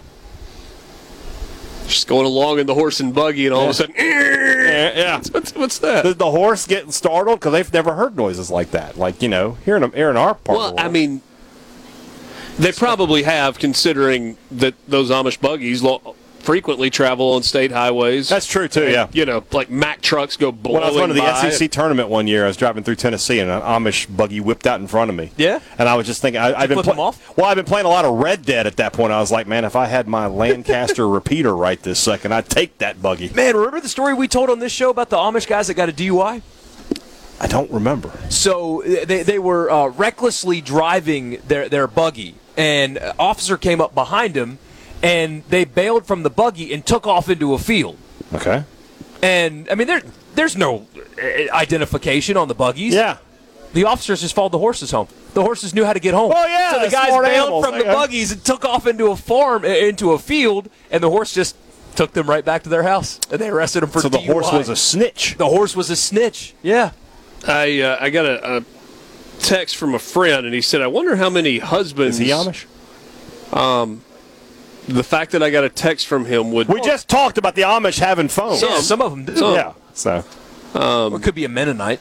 It's true. Perhaps. Some of the finest, hardest working people that you will find great bakers. Anywhere, anytime. They'll make you some bread though. Yeah. It's good. But no, his question was, well, I lost. There it is. How many unfaithful husbands got caught with a burner due to the national? I saw tweets about that. People saying, "Hey, if you've got a second phone due to a situation, perhaps you need to, make sure you take care of that problem." Hope there wasn't a team meeting going on the planes during that. That might have been the follow-up punchline that I didn't read from his text message. Like, Coach, why do I hear 10 phones going? You guys. What? You guys. Oh, man. Remember that time the guy, when Lane Kiffin got off the airplane, said, hey, Coach, get a burner. And then handed him his baby? Wasn't it the same guy? Was it the baby guy that handed his baby to Lane Kiffin and then said, get a burner phone? Was that the same guy? Or yes, it's the same guy. Same guy? Same guy. What is he doing now, I wonder? Probably still rich. So what is it that's happening next Saturday? Next Saturday, it's a shame that our teams aren't playing. Everybody's off next Saturday. There is Ole Miss, Mississippi State, Southern Miss are not playing on Saturday. Right, you got the midweek thing with Southern Miss. Yeah. There's a solar eclipse going on at noon Central on Saturday. And if we had home games here, it would be like a 60% solar eclipse during the game. During the game. See, that's where you wish Ole Miss was playing Alabama and up like 28-0, and you have a solar eclipse. Like, it is the end of days. It's the end, yes. So there are going to be people that don't know that's coming, that the sun is going to get blocked for a little while during the game. I can't wait. I hope it happens to Gus Johnson and no one told him. Remember when Trump walked out on the balcony and stared right at up at it? There's a comedian named Shane Gillis. Don't listen to him around the children. But, no, don't. But he says, regardless of your political affiliation, Trump is hilarious. He's just the funniest guy that's ever been a because he walks right on the balcony, just stares right up at the eclipse. The first thing they told him is, "Hey, Mr. President, don't stare." Look. Every child in America is told, "Don't look at a solar eclipse." President of the United States. Oh, look at that! I remember in like 7th or 8th grade there was one, and the people that were in the shop class were outside, and they had the welder's mask out, and so you could actually look at it with a welder's mask on. James Spann, who's like the celebrity weatherman in Birmingham, put out a long post about it. Borky brought this to our attention. He says in his last paragraph, it is important for people at Bryant-Denny Stadium not to look directly at the eclipse with the naked eye. You need eclipse glasses to view the event. How many? Will my transition lenses work? Probably not. They might help. Okay. How many of the 100,000 people in Bryant-Denny will stare straight up at that sun? They will probably have an announcement in the stadium. Hey, guys, don't stare at the sun. I'm going like 70,000 of the 100,000 will just naked eye just stare. Honestly, it's as tough, an impulse, I would do it. It's tough. You're like, I can't. I mean, I wouldn't stare at it, but I would absolutely look at it and then look away. It is. Yeah, it's about a meteor. Yeah. And everybody ignores it because there's fighting. Yeah, that's right. It's like an idiocracy kind of thing. Yeah, I got you. Yeah. Would this be a good promotion where they hand out eclipse goggles or glasses? Yeah. Like have some company put their brand on there? You can buy a pair of eclipse goggles for $2, and that money goes to whatever the Roll Tide NIL is. Exactly. See, you just made $200,000. Who was going to say no? Nobody. Who's going to say no to $2 eclipse glasses? Hey, Dad, the I bet you could sell them for $5. I bet you could sell them for $5. They would cost you pennies. Now, 10 is where we're getting into, like, I don't know. I bet you could do it, though. You still sell some, but you would sell, at $5, you're going to sell one to everybody who walks in the stadium. Yeah. That has cash. No, we could set up for Venmo and but that's going to slow you down, man. You're not going. It's got to be convenient. You got to make life easy. Nowadays, you better have a QR code for Venmo. Yeah, there's going to be QR codes. Yeah, we're going to do all this. Okay. Can we make this happen in 6 days? 7 or no, I'm sorry. Well, We got time. We have 8 days to get all this done. And again, neither Ole Miss nor Mississippi State. Right. We got nothing to do. Next. So why is it that you want to supplement Alabama's NIL fund? Oh, I just lied about that. We're going to keep the money. Oh. That's the ruse. It's a clever ruse. My attempt to deceive. I forgot that you were a terrible human being. I mean, is anybody auditing the collective? Okay. I'm a terrible human being by hurting Alabama. You want to know who's a terrible human being? You want to Alabama. steal $4.75 from 100,000 people. Yeah. They deserve every bit of it. Sports Talk Mississippi. We're back with you. We're going to talk a little bit about Century Club charities on the other side of this timeout. This is Sports Talk Mississippi on the road, Pearl River Resort Studio from the Sanderson Farms Championship at CCJ.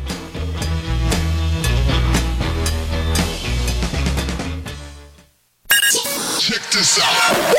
Sports Talk Mississippi. Super Talk Mississippi.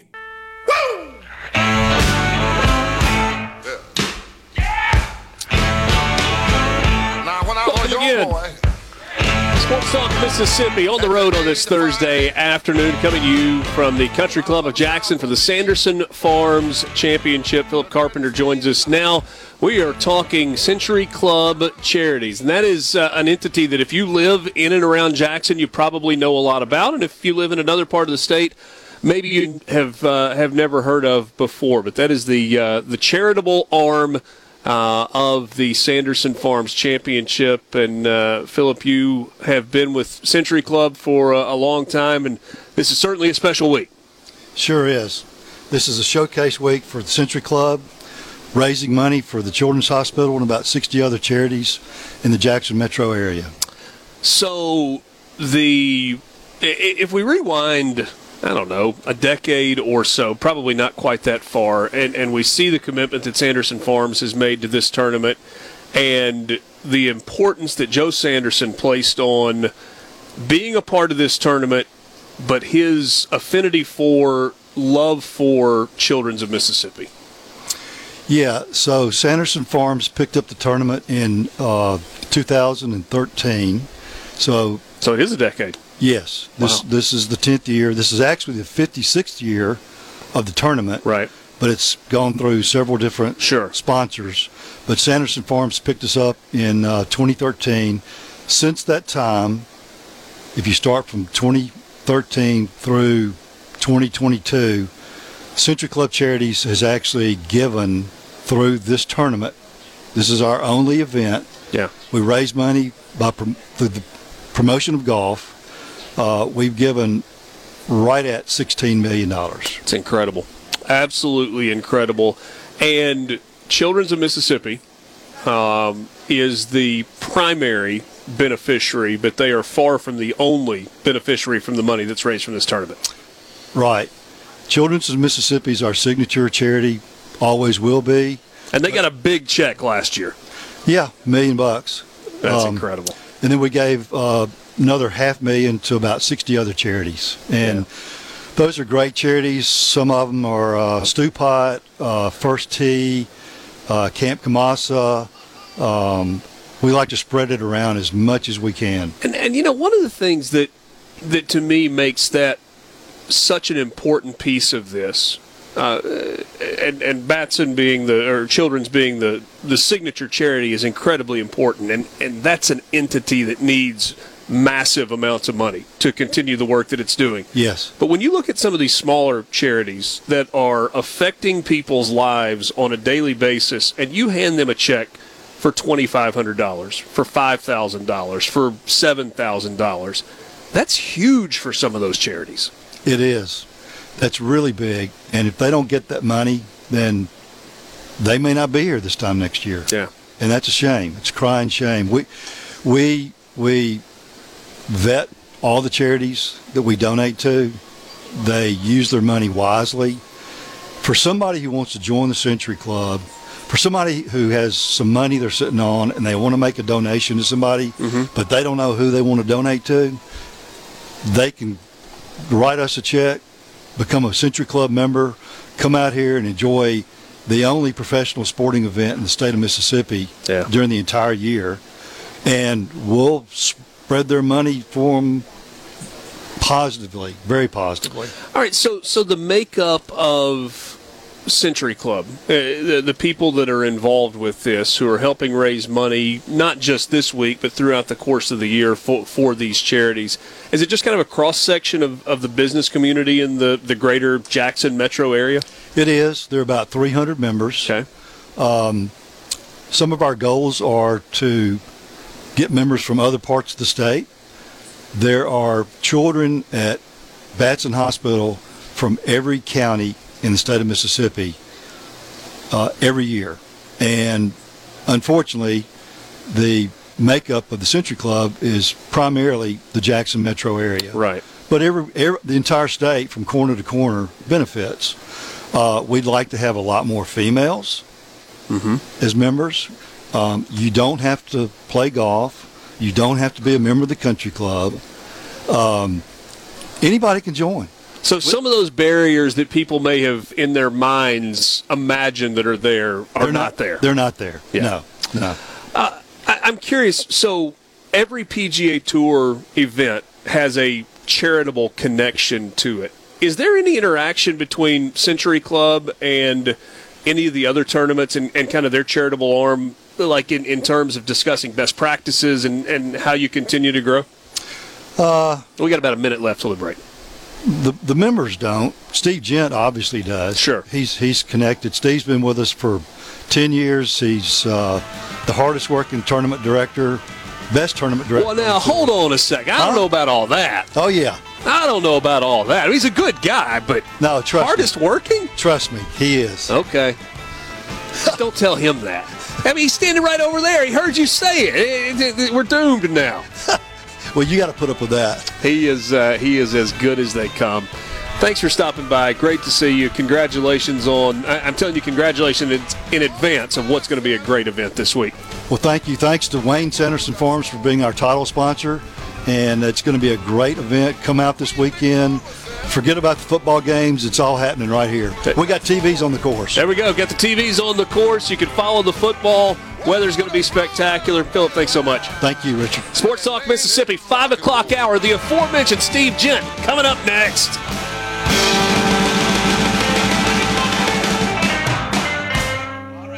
Sports Talk Mississippi continues.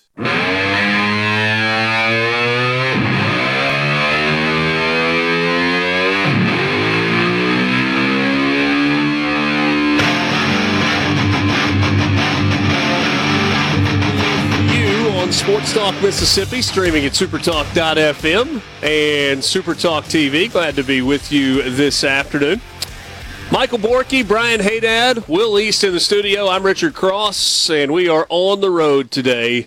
On the road at the first round of the Sanderson Farms Championship at the Country Club of Jackson. Overcast, had a little bit of a sprinkle, a little bit of a light rainfall. If you live in this part of the state, it's fine. Yeah, we'll do it. Just a little touch of rain, just a little bit of touch of the wet stuff coming down. But honestly, a spectacular day to be on the golf course, and it's only going to get better. Steve Gent joins us. He did tell me that I did not need to be too long-winded with my questions, because if I did and he had to just sit there and not talk, he might fall asleep. I would definitely fall asleep. Hold on, Hey, Dad, yell at me. Yell at me, hey, Dad. I forgot to turn his mic on. There we go. There you go. There we go. And you know how I like to talk. Yeah, I will drop off here in probably like 30 seconds if I'm not moving or they're doing something. So, but it's fun. This is the fun. You're running on adrenaline. You're out here doing a lot of things. We work 51 weeks for this 1 week. This is great. It's awesome. How's it going today? Great. The rain, while welcome, hasn't really caused any kind of a delay in play. Yep. We thought we were going to get a little more in the middle of the day. It kind of kept pushing back and back and back. It's been great. I mean, we had great crowds out here for Thursday. It's amazing. Hospitality and just spectators walking around this golf course. I've had some of my vendors shoot me pictures of crowds around the golf course saying, man, we've never seen it like this before. And Thursday's always a little slow arriving, but we have, by 11, there are tons of people out here. I don't know what we've done selling rooster gear and merchandise, but my guess is well. Well, yeah, we've done well until this point, too, with all our first events of the week. But it's good. It's really good. Players saying great things about the golf course as they come off. I mean, I'm looking at some of these scores. phenomenal. We really don't worry about where they are to par. I mean, it just doesn't really matter. But there's this leaderboard's amazing. So it's good. It's been a great day. How much more difficult does this golf course become going into the weekend? I mean, Chesson Hadley, he's 8 under right now. He's not going to finish at 32. He's not going to go shoot 8. No. But I mean, a winning score that's in the mid-teens, that's fine, right? Yeah, that's fine. I mean, mid-teens, high teens. We've even had low 20s here. I mean, these guys are good, right? I mean, I know they're not using that tagline anymore, but they are the 144 of the best players of the world. Right. Phenomenal golfers. They're coming off the course also saying to me, we think we've got some rain and everything. They're like, man, these greens are fast. So they're true, but they're really fast. The rough actually a little drier because of the drought. And talking to guys earlier in the week saying, that's actually a little more treacherous for them. They're not sure which they could get could be fat. So more likely to catch a flyer? Yeah, it's not as consistent. It's not as thick. So it's actually, they're kind of having to watch what they're doing with a little bit of a thinner, drier rough. All right, so leaderboard right now, and this feels like 144 of your kids, doesn't it? At least to some degree. Kind of like some of your buddies. I mean, these guys are just guys, right? And they want to talk about different things, and they're just, they put their pants on one leg at a time, just like you and I do. Sure. But to see the guys that you talk to all year and have talked to for years, it's fun to watch them, right? Yeah. And everybody asked me to pick a favorite, not doing it. But so Chesson Hadley has gone low this afternoon. For a long time, Norlander was the leader in the clubhouse. Yep. Chesson Hadley's gotten it to 8 under. Luke List is 6 under. I think if everything works out, we're going to visit with him coming up in just a few minutes. Peter Malnati, a guy who we've talked to before on the show and has been very loyal to this tournament. It's been an important tournament to him. He's gotten it to 6 under. And a guy you gave his first professional start, Akshay Bhatia. Yep. He's gotten it to 6. Played really, really well. That's through 17. Yeah, and Akshay won earlier this year out in Truckee at Barracuda. So, you look at that leaderboard. Davis Thompson, we gave a spot to a couple years ago. He's got his tour card. Lonto Griffin, first time back. Kevin's 5 under. Cameron Champ, again, a few years ago. Wesley Bryan was one of our sponsor picks. Let me interrupt you going through that list. Yeah. You mentioned Kisner a second ago, and that's a guy that's from the South. Yep. It's kind of a fan favorite, very accessible through like social media channels and podcasts and stuff like that. There are a lot of people that like him. He struggled this past year, but felt like he was kind of starting to get it back. Could he be one of those guys where this is kind of a launching point into the next season? Definitely. I mean, he struggled a little bit, and I'm not sure why. It's not anything you walk up to a player and go, "Hey, why'd you struggle this year?" Right? And I don't know if you call it struggle, but he said that about himself. Yeah, but he's just a short time ago he's won a World Golf Championship. I mean, he's one of the best players in the world. If somebody asked me to describe Kevin in one word, I don't know why you think of this word. It's just grit, right? He is just going to go out there, and it's match play. He's going to kick your butt. Ain't no hobby. But he's a super nice guy. He's one of the best. He was out there with Charles Kelly during the Pro-Am yesterday, who we had in for the pairings party Tuesday night. He's just a great guy. It's great to see him, up there in that top of that leaderboard. There is something that we need to address. What's that? We were visiting with Philip just a few minutes ago. Okay. And he came on and made this wild accusation that you were like the hardest working tournament director in all of professional golf. I was like, hold on now, are we talking about the same guy? Philip needs to get out and meet some more tournament directors, is all I'm saying. There's that work ethic that comes from two parents, I think, that were both teachers. I don't want my peers to ever outwork me, right? You can out vineyard me, you can out beach me, you can out resort me, but you're not going to out hospitality me, and you're not going to outwork me.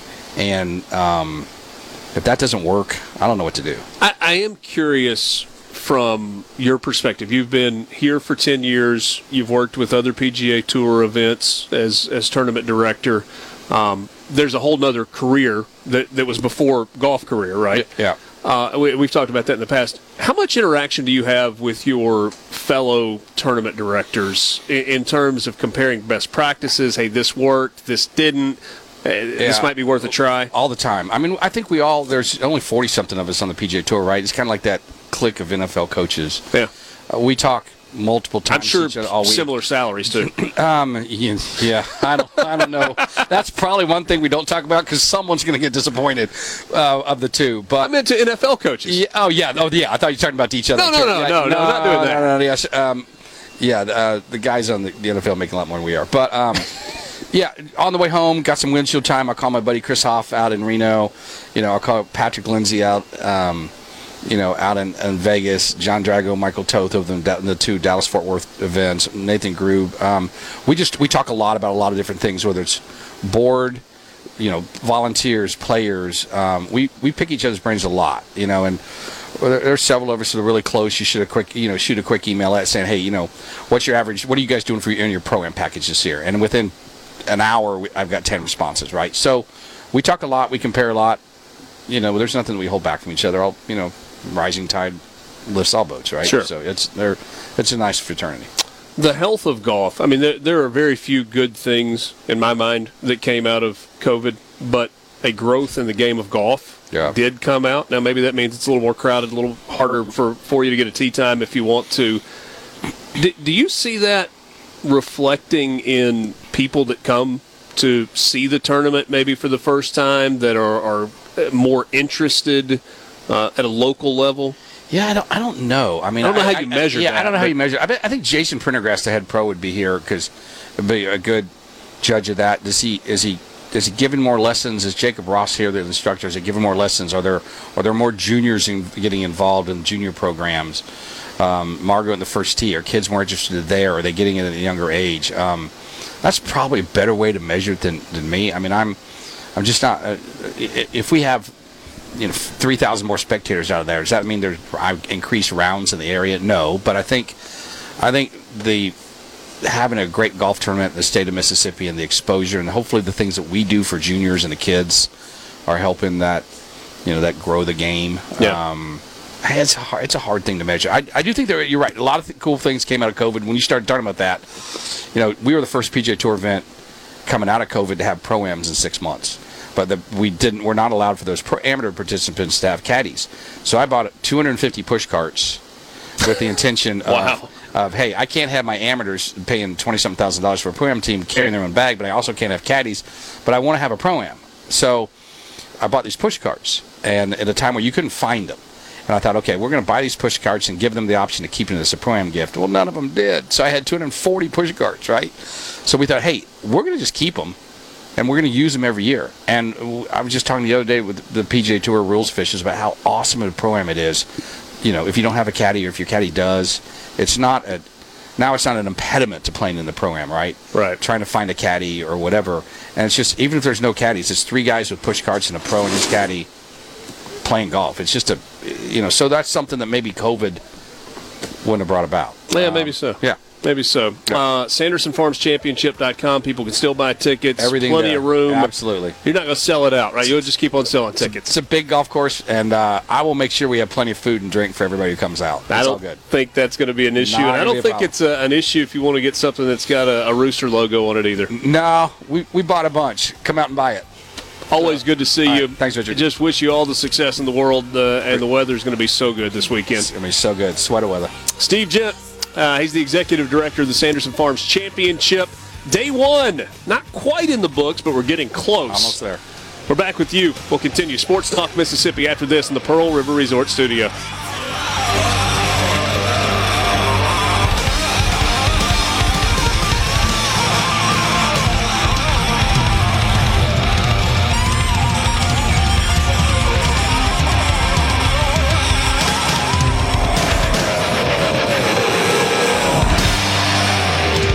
SuperTalk Mississippi. Introducing to you Sports Talk Mississippi.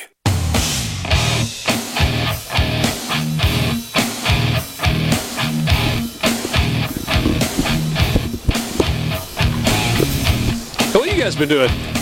Just hanging out? Reading about some sad news in the football world. Huh? What have I missed? The legendary Dick Butkus has passed away. Oh goodness. That's a tough one. One of the absolute all-time greats. Like, underappreciated great, would that be? And permanent member of the all-name team. Underappreciated now. I think our dads would tell you that might have been the best football player that ever lived. Man. He was with the Bears for 12 years. Wow. Yeah. Had he been sick or just old? So, I mean, he's 80, or was 80, rest his soul. But people are pointing to an appearance he made, I think, at the Bears season opener. Yeah. And there was a lot of, he doesn't look real good.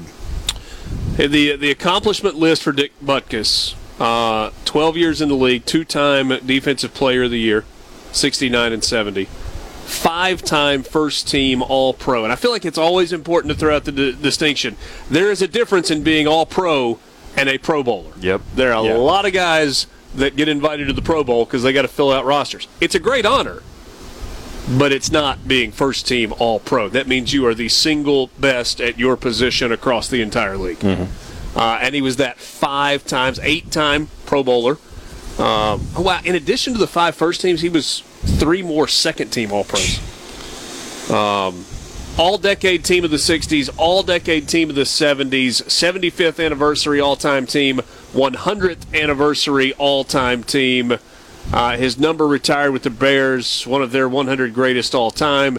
MVP of the Big Ten when he played at Illinois in 1963. Unanimous All-American, consensus All-American, and so on, and so on, and so on. The great Dick Butkus. Wow. That's sad. Yeah.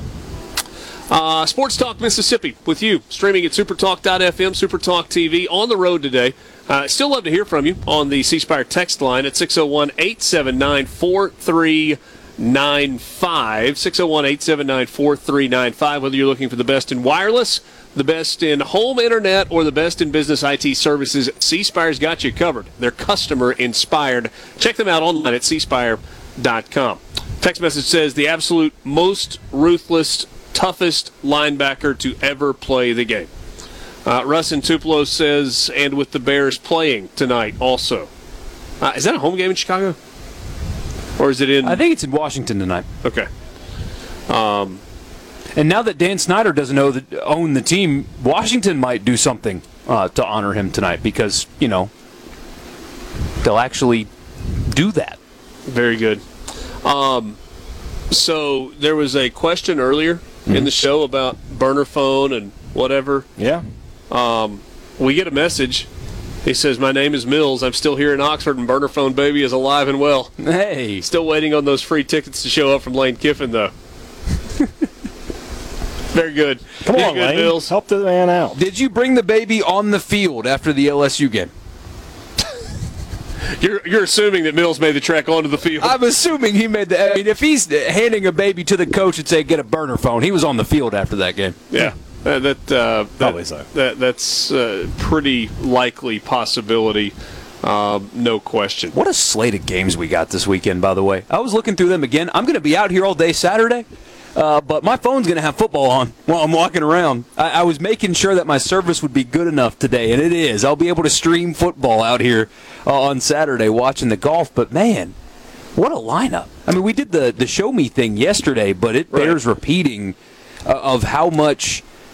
Maybe separation is another good word to use. How much separation we're going to get this weekend in college football. So let's do this. Let's look at the games involving top 25 teams, and you tell me who you think the most likely to be upset is.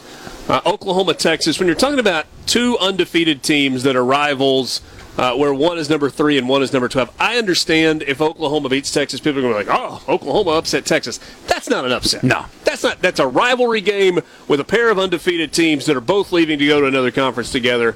Whoever wins, it's fine. Congratulations, you won. And whoever wins that game, college football is chaotic. This is kind of a stupid statement. It's a playoff team. We'll make the playoff. Yeah. That's at least what this game feels like, is whoever wins that game will go undefeated in the Big 12 and make the playoff. Certainly puts themselves in the driver's seat to no do doubt. that. Yeah. A Maryland win over Ohio State 100% would be an upset. Yeah, massive upset. Despite the fact that Maryland is 5-0 and off to a 2-0 start in the Big Ten. I wonder what Ryan Day would say to Lou Holtz after that one. Tough. Does Maryland have a very, very, very old coach that he could go after? Ralph Friesen? Yeah, I think he passed away, didn't he? Yeah, that'd be very unbecoming if that's the case. You can go after Bear Bryant. Or maybe just randomly yell at Scott Van Pelt for some reason. There you go. Just there you go. Yeah. Yeah. Wait, he did that? No, I'm just saying He's saying that's what he could do after the win. Is just okay. now he can just start picking random people to yell at. Yeah. You guys are going to disagree with what I'm about to say. Missouri is 5-0, and they're ranked 21st in the country. LSU's 3-2, and they're ranked 23rd in the country. If Missouri beats LSU at home on Saturday in Columbia, Missouri pulled off an upset. True or false? True. I mean, by the definition of it, LSU is favored. Yeah, I guess. LSU a 4-point favorite. It's not enough points, by the way. But I disagree. I know you do. I know you do. What does this mean for Brian Kelly if they lose? It means he's on the hot seat. No, he's not. Oh, yeah, he is. 100% he would be. Because they're looking at least in 2 more losses in the face. At 7-5 at LSU, you can't be doing that for $10 million a year. When you're owed $80 million, $70 million that is fully guaranteed, brother. I know your whole they'll find the money. Yeah. We ain't talking about Texas A&M. I'm just saying that hospital is pumping out money. Not that kind of money. Yeah. No, sir. You're going to see a rise in asbestos in Louisiana. Washington State at UCLA. UCLA a 3-point favorite, which technically means the number 13 team in the country, if they won against unranked UCLA, would be pulling off the upset. The upset's the other way around. You think UCLA beating Washington State is the upset? Yeah, I agree, yeah. Virginia Tech over Florida State. Oh, that'd be a massive upset. That would qualify. Yeah. 4-1 Alabama, sitting at number 11.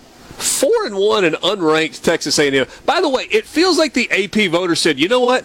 We've read this book. We've had enough. Seen this movie, and you're not getting the benefit of the doubt anymore. Yes. And if you don't like it, go prove it. Go beat Alabama, then we'll put you back in." By the way, they would probably jump into like number 15. Yeah, only a 1-point line. Yeah, have you noticed that there's been some line movement? It's been going down. There's some rumor mill going on, and as you know, you can only believe everything and nothing at the same time. That Milroe is battling a hamstring injury, which has led to the line going down the way it has. If he cannot use his legs and run, Alabama is losing the game. They're in trouble then. Yeah. It's only a 1-point line. It's the wrong team's favored here. Really? Yep. Okay. You like it?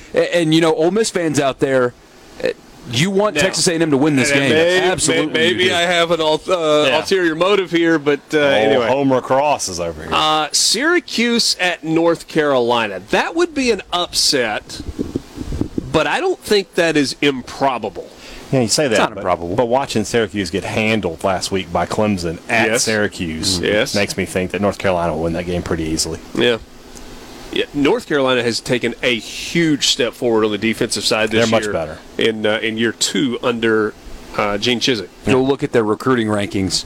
Yeah, 1 + 1 = 2. They're bringing in players. Yeah, they are. Cats and dogs between the hedges. A victory for the felines would be a seismic upset. Felines. Did you have an extra, felines. Did you have an extra syllable there? Maybe. They're wildcats, not lions. Felines. Felines. Family, yes. Yeah, it's an upset, 14.5. How big an upset would it be if Kentucky won that game at Georgia? Why do I not feel like it's like earth-shattering? You've watched Georgia play. The college football casual will lose their mind. Okay. But if you've watched the two teams play this year, Kentucky winning that game should not surprise you. Not as big an upset as they will be credited with if it happens.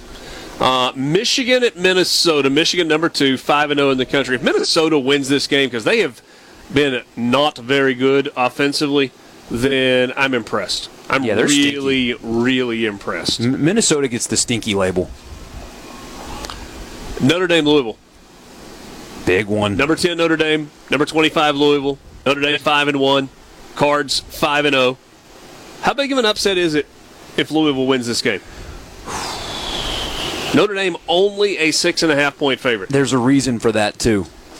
For as good as Hartman was at Wake Forest, they're not scoring very much. Yeah. And it's difficult games, right? It's Ohio State, who's got 5 stars everywhere, and Duke, as weird as this is to say, going to Duke is difficult. However, when your defense had to put you on their back and carry you for 4 quarters and win, going on the road again and doing that again is a tough ask. I'm not I know they're 2-3 and unranked, and Ole Miss is an 11.5-point favorite. I don't necessarily think it's an upset if Arkansas wins over Ole Miss, given the history of this series. Tech over Miami would be massive. No upset in the Fresno State-Wyoming game. Cal beating Oregon State, slight upset. Arizona over USC. Whew. That'd be an upset. Oh, what are you talking about? Sports Talk Mississippi. We're back with you from the Sanderson Farms Championship at the Country Club of Jackson. Houston catching a nap, Alex hanging out. We're glad to be with you. Sports Talk Mississippi on Super Talk Mississippi.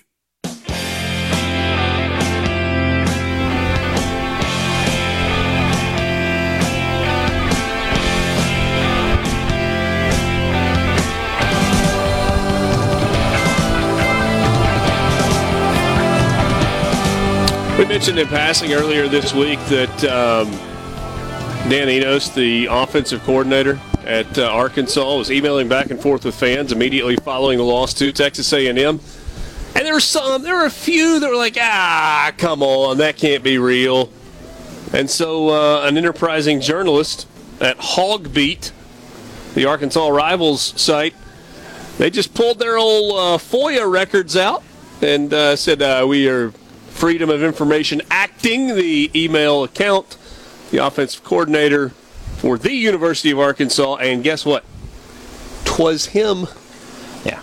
What's pretty crazy is... Do you think he wishes he had kept that pencil that he left on the desk when he bolted from Alabama in the middle of the night? Yeah, no doubt. I wish he had, yeah.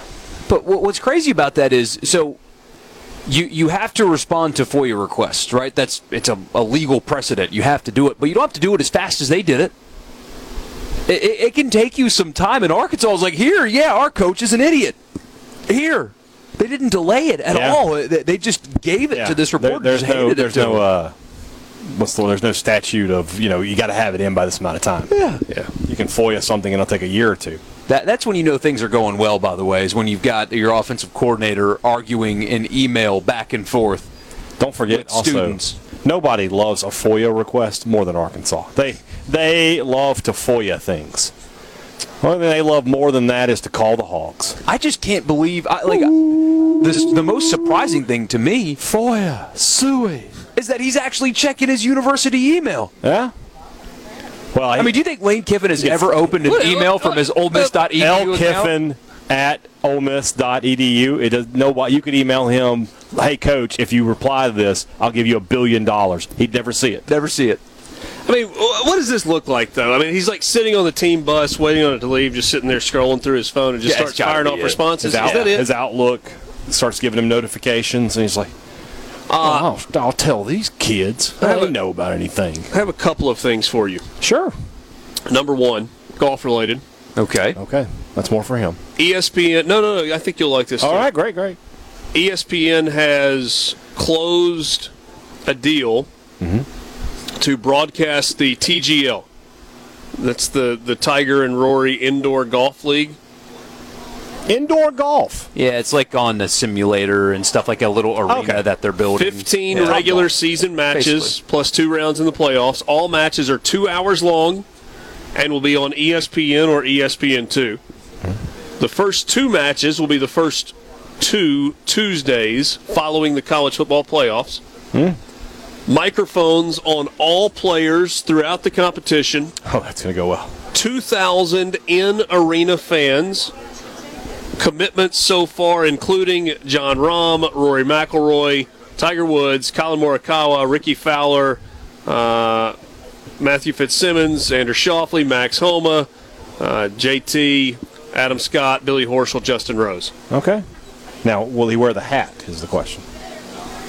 Well, who? Didn't you mention Patrick Cantley? Oh, he will, because he'll get paid for this one. No, Cantley's not in here. Oh, okay, I'm sorry. Yeah, they probably couldn't stand the slow play even. It's a 2-hour window. When are we going to do that with Borky versus Cross? And investors in this league include Giannis, Steph Curry, Lewis Hamilton, sure, Shohei Ohtani, Serena Williams, Josh Allen, and Shaq. And Richard Cross. Nice. No live guys on that list, by the way. One of your LLCs. Yeah. I hear you. That's smart business. All right, so that's number one. I think that could be entertaining. Yeah. Number two, But you two need to do that too. No, okay. Need to go to Topgolf and hammer it out. Number 2. Did you see that the NCAA reversed course? Tez Walker has, in the most NCAA way possible, Tez Walker has been reinstated to the University of North Carolina by the National Collegiate Athletics Association. And the NCAA included a statement. I'm assuming you boys have read this, but if not, here we go. And North Carolina replied to this statement, by the way, and said... No, I got another one. Yeah, that's such a hate-ad thing. You wanted to tell the end of the joke before the joke even started. Here's what the NCAA sent along with the Tez Walker is now eligible. NCAA staff received new information regarding University of North Carolina student-athlete Tez Walker this week. Staff determined the new information qualifies Walker for a transfer waiver. The information had not been made available by UNC previously, despite the school's multiple chances to do so. Paragraph 2 is even better. Yeah. It is unfortunate that UNC failed to provide this important information previously. While we must be careful not to compromise a student-athlete's right to privacy when it comes to sensitive issues, we want to assure the Division I membership and everyone watching how the new transfer rules are applied that this meets the new transfer waiver standards. UNC's behavior and decision to wage a public relations campaign is inappropriate and outside the bounds of the process UNC's own staff supported.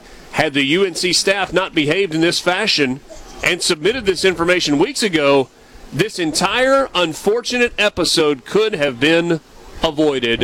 A joint statement from Charlie Baker, the new president of the NCAA, and Jerry Moorhead, the president at the University of Georgia. Okay. So, that's from the NCAA. Bubba Cunningham says, hey, I can put a graphic on Twitter too. Here you go. We are happy that Tez Walker is now eligible to play and enjoy doing what he loves to do. However, the justification provided by the NCAA today is not accurate. Oh. The university submitted all necessary information and documentation as it was made available to us at the time, and we still believe Tez met all standards for waiver in early August. It is not clear why the NCAA delayed making the correct decision then, but we are pleased to get the appropriate resolution now. It's so stupid. Bubba Cunningham, by the way, Bubba Cunningham did leave just enough ambiguity in that statement that he did not completely deny that North Carolina provided something in the past week to tip the scales. He didn't, but you know what this I means, am though. not a shill for the NCAA. I don't even think I have to say that, but I feel like I need to put that qualifier on there before saying Bubba Cunningham's statement did leave just enough wiggle room to go, yeah, well, I mean, yes, but. There's a tight end at Mississippi State that needs to either be allowed to play immediately after this or granted an extra year of eligibility so he can play next year. One of the two needs to happen. One of the two. And if I were Mississippi State, I would take what North Carolina did was they took this battle public. They fought this publicly, right? They generated outrage. Mac Brown and his statements were not typical coach statements. I mean, he was, in a good way, nasty about it. And they won. Mississippi State needs to do the same thing. Raise hell about it.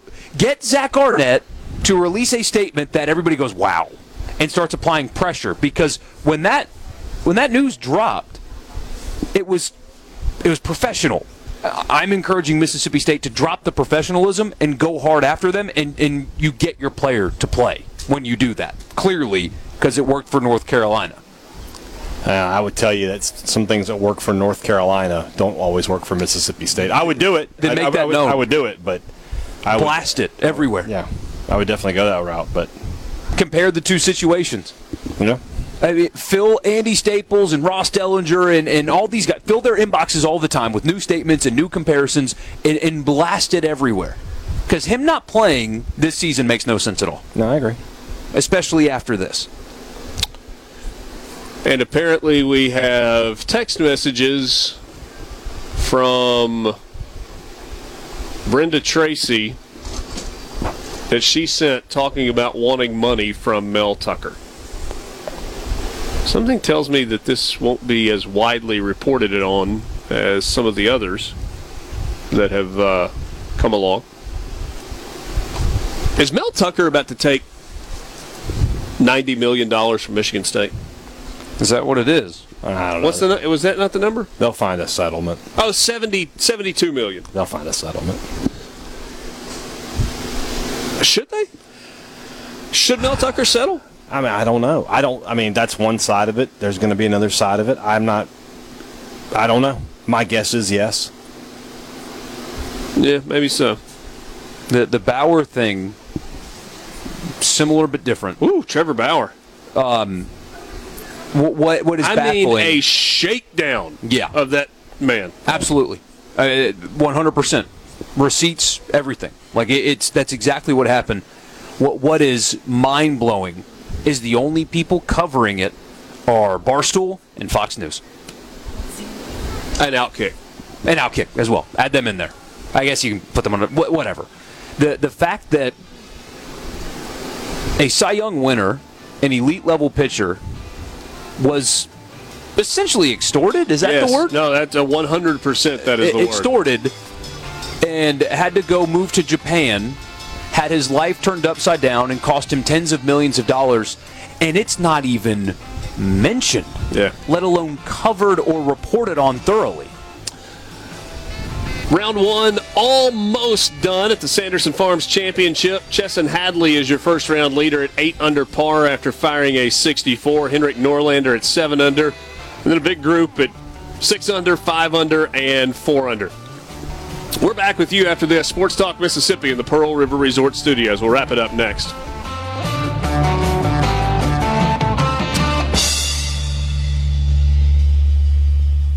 Sports Talk Mississippi on the SuperTalk app, your local SuperTalk station, and at supertalk.fm.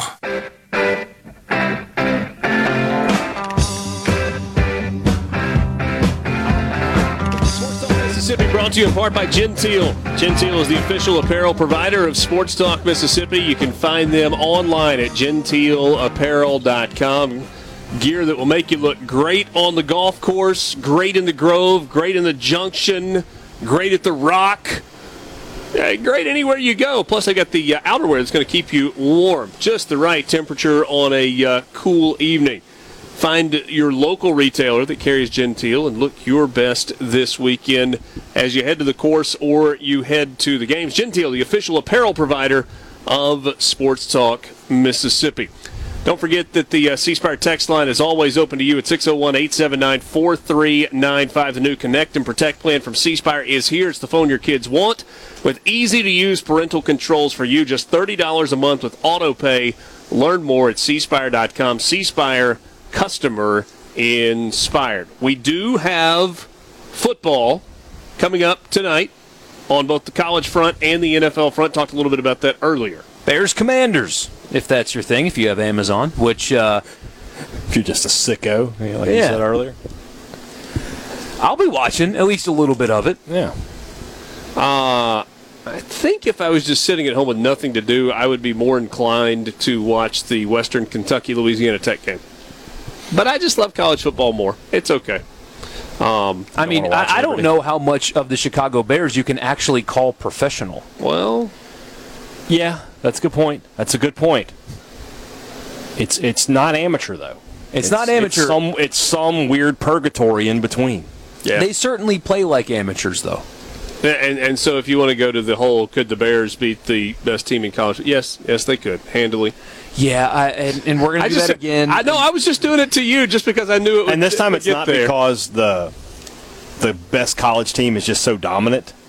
It's because the worst NFL team is so bad. They're just like, they could lose. Yeah.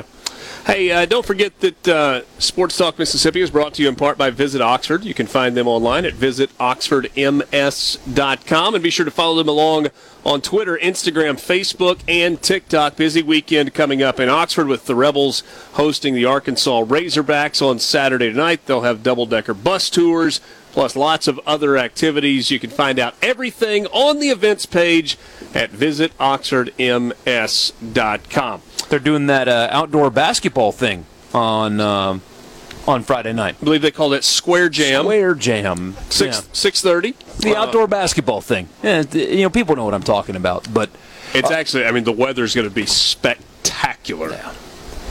And there's some genuine excitement for basketball. Absolutely. In both places, although sadly, we got the news from State earlier that it doesn't derail expectations, but it should alter them, at least to some degree, because as Haydad brought up earlier, he'll be back during SEC play. Well, is that game one, or is that late February? That changes your perspective. But yes, when is the last time you've had two basketball programs with such interest from its fans at the same time going into a season? It's been a while. Long time. And a little bit of a blow to those expectations for Mississippi State today. We get a message on the C-Spire text line, just now able to get to you guys on the radio, wondering how bad is the Tolu injury to keep him out 4+ months. Tough break for this team and for Tolu. Yes, if you missed it earlier, a foot injury to Tolu Smith. He is expected to return sometime during conference play.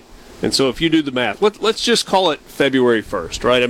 That gets you through the month of January. So you're saying all of October, all of November, all of December, all of January. That is a 4-month recovery time on whatever the injury is. Yeah.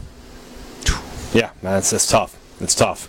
And then you know as well as anybody, Richard, that just because you're back on February 1st doesn't mean you're back on February 1st. That's right. You got to get back into game shape and everything else. So, long road ahead for Tolu Smith. We'll wish him the best. Do you know another name for a neighborhood? Subdivisions. Okay. Richard, have you played Jackson Country Club? I have, but it has been a long time. In fact, it was before they. When was it? Summer of 2007, I think, is the last time I played here. I might have played here once since then, but they still had bent grass greens at the time. Point out that was 16 years ago. Yeah. Whew, long time. Yeah, still had bent grass before they changed the greens up. Oh, wow. So we were in Jackson. So you were in junior high? I was 15. Yeah. We were in Jackson the year after we got married for Jane's third year of pharmacy school. And so. Nice. Yeah. It's been a while. Had a buddy that was a member here and got to play it a time or two, and beautiful course. 16's the best hole by far on this golf course. I have played it more recently than that on TrackMan. On the golf TrackMan simulator. Yeah. Nice. CCJ's on TrackMan. It's fantastic, too. Really, really good. Really, really good. Tomorrow, a football Friday. That means high school football news. Will East and the crew tomorrow night will have you with the preview show and, of course, the Mississippi Farm Bureau Insurance Company High School Scoreboard Show tomorrow night from 10 until 11:30. We'll preview some of the big games in high school. We'll have a Food Friday. We'll talk with Bruce Marshall. We'll get you set for all of the college football this weekend as well.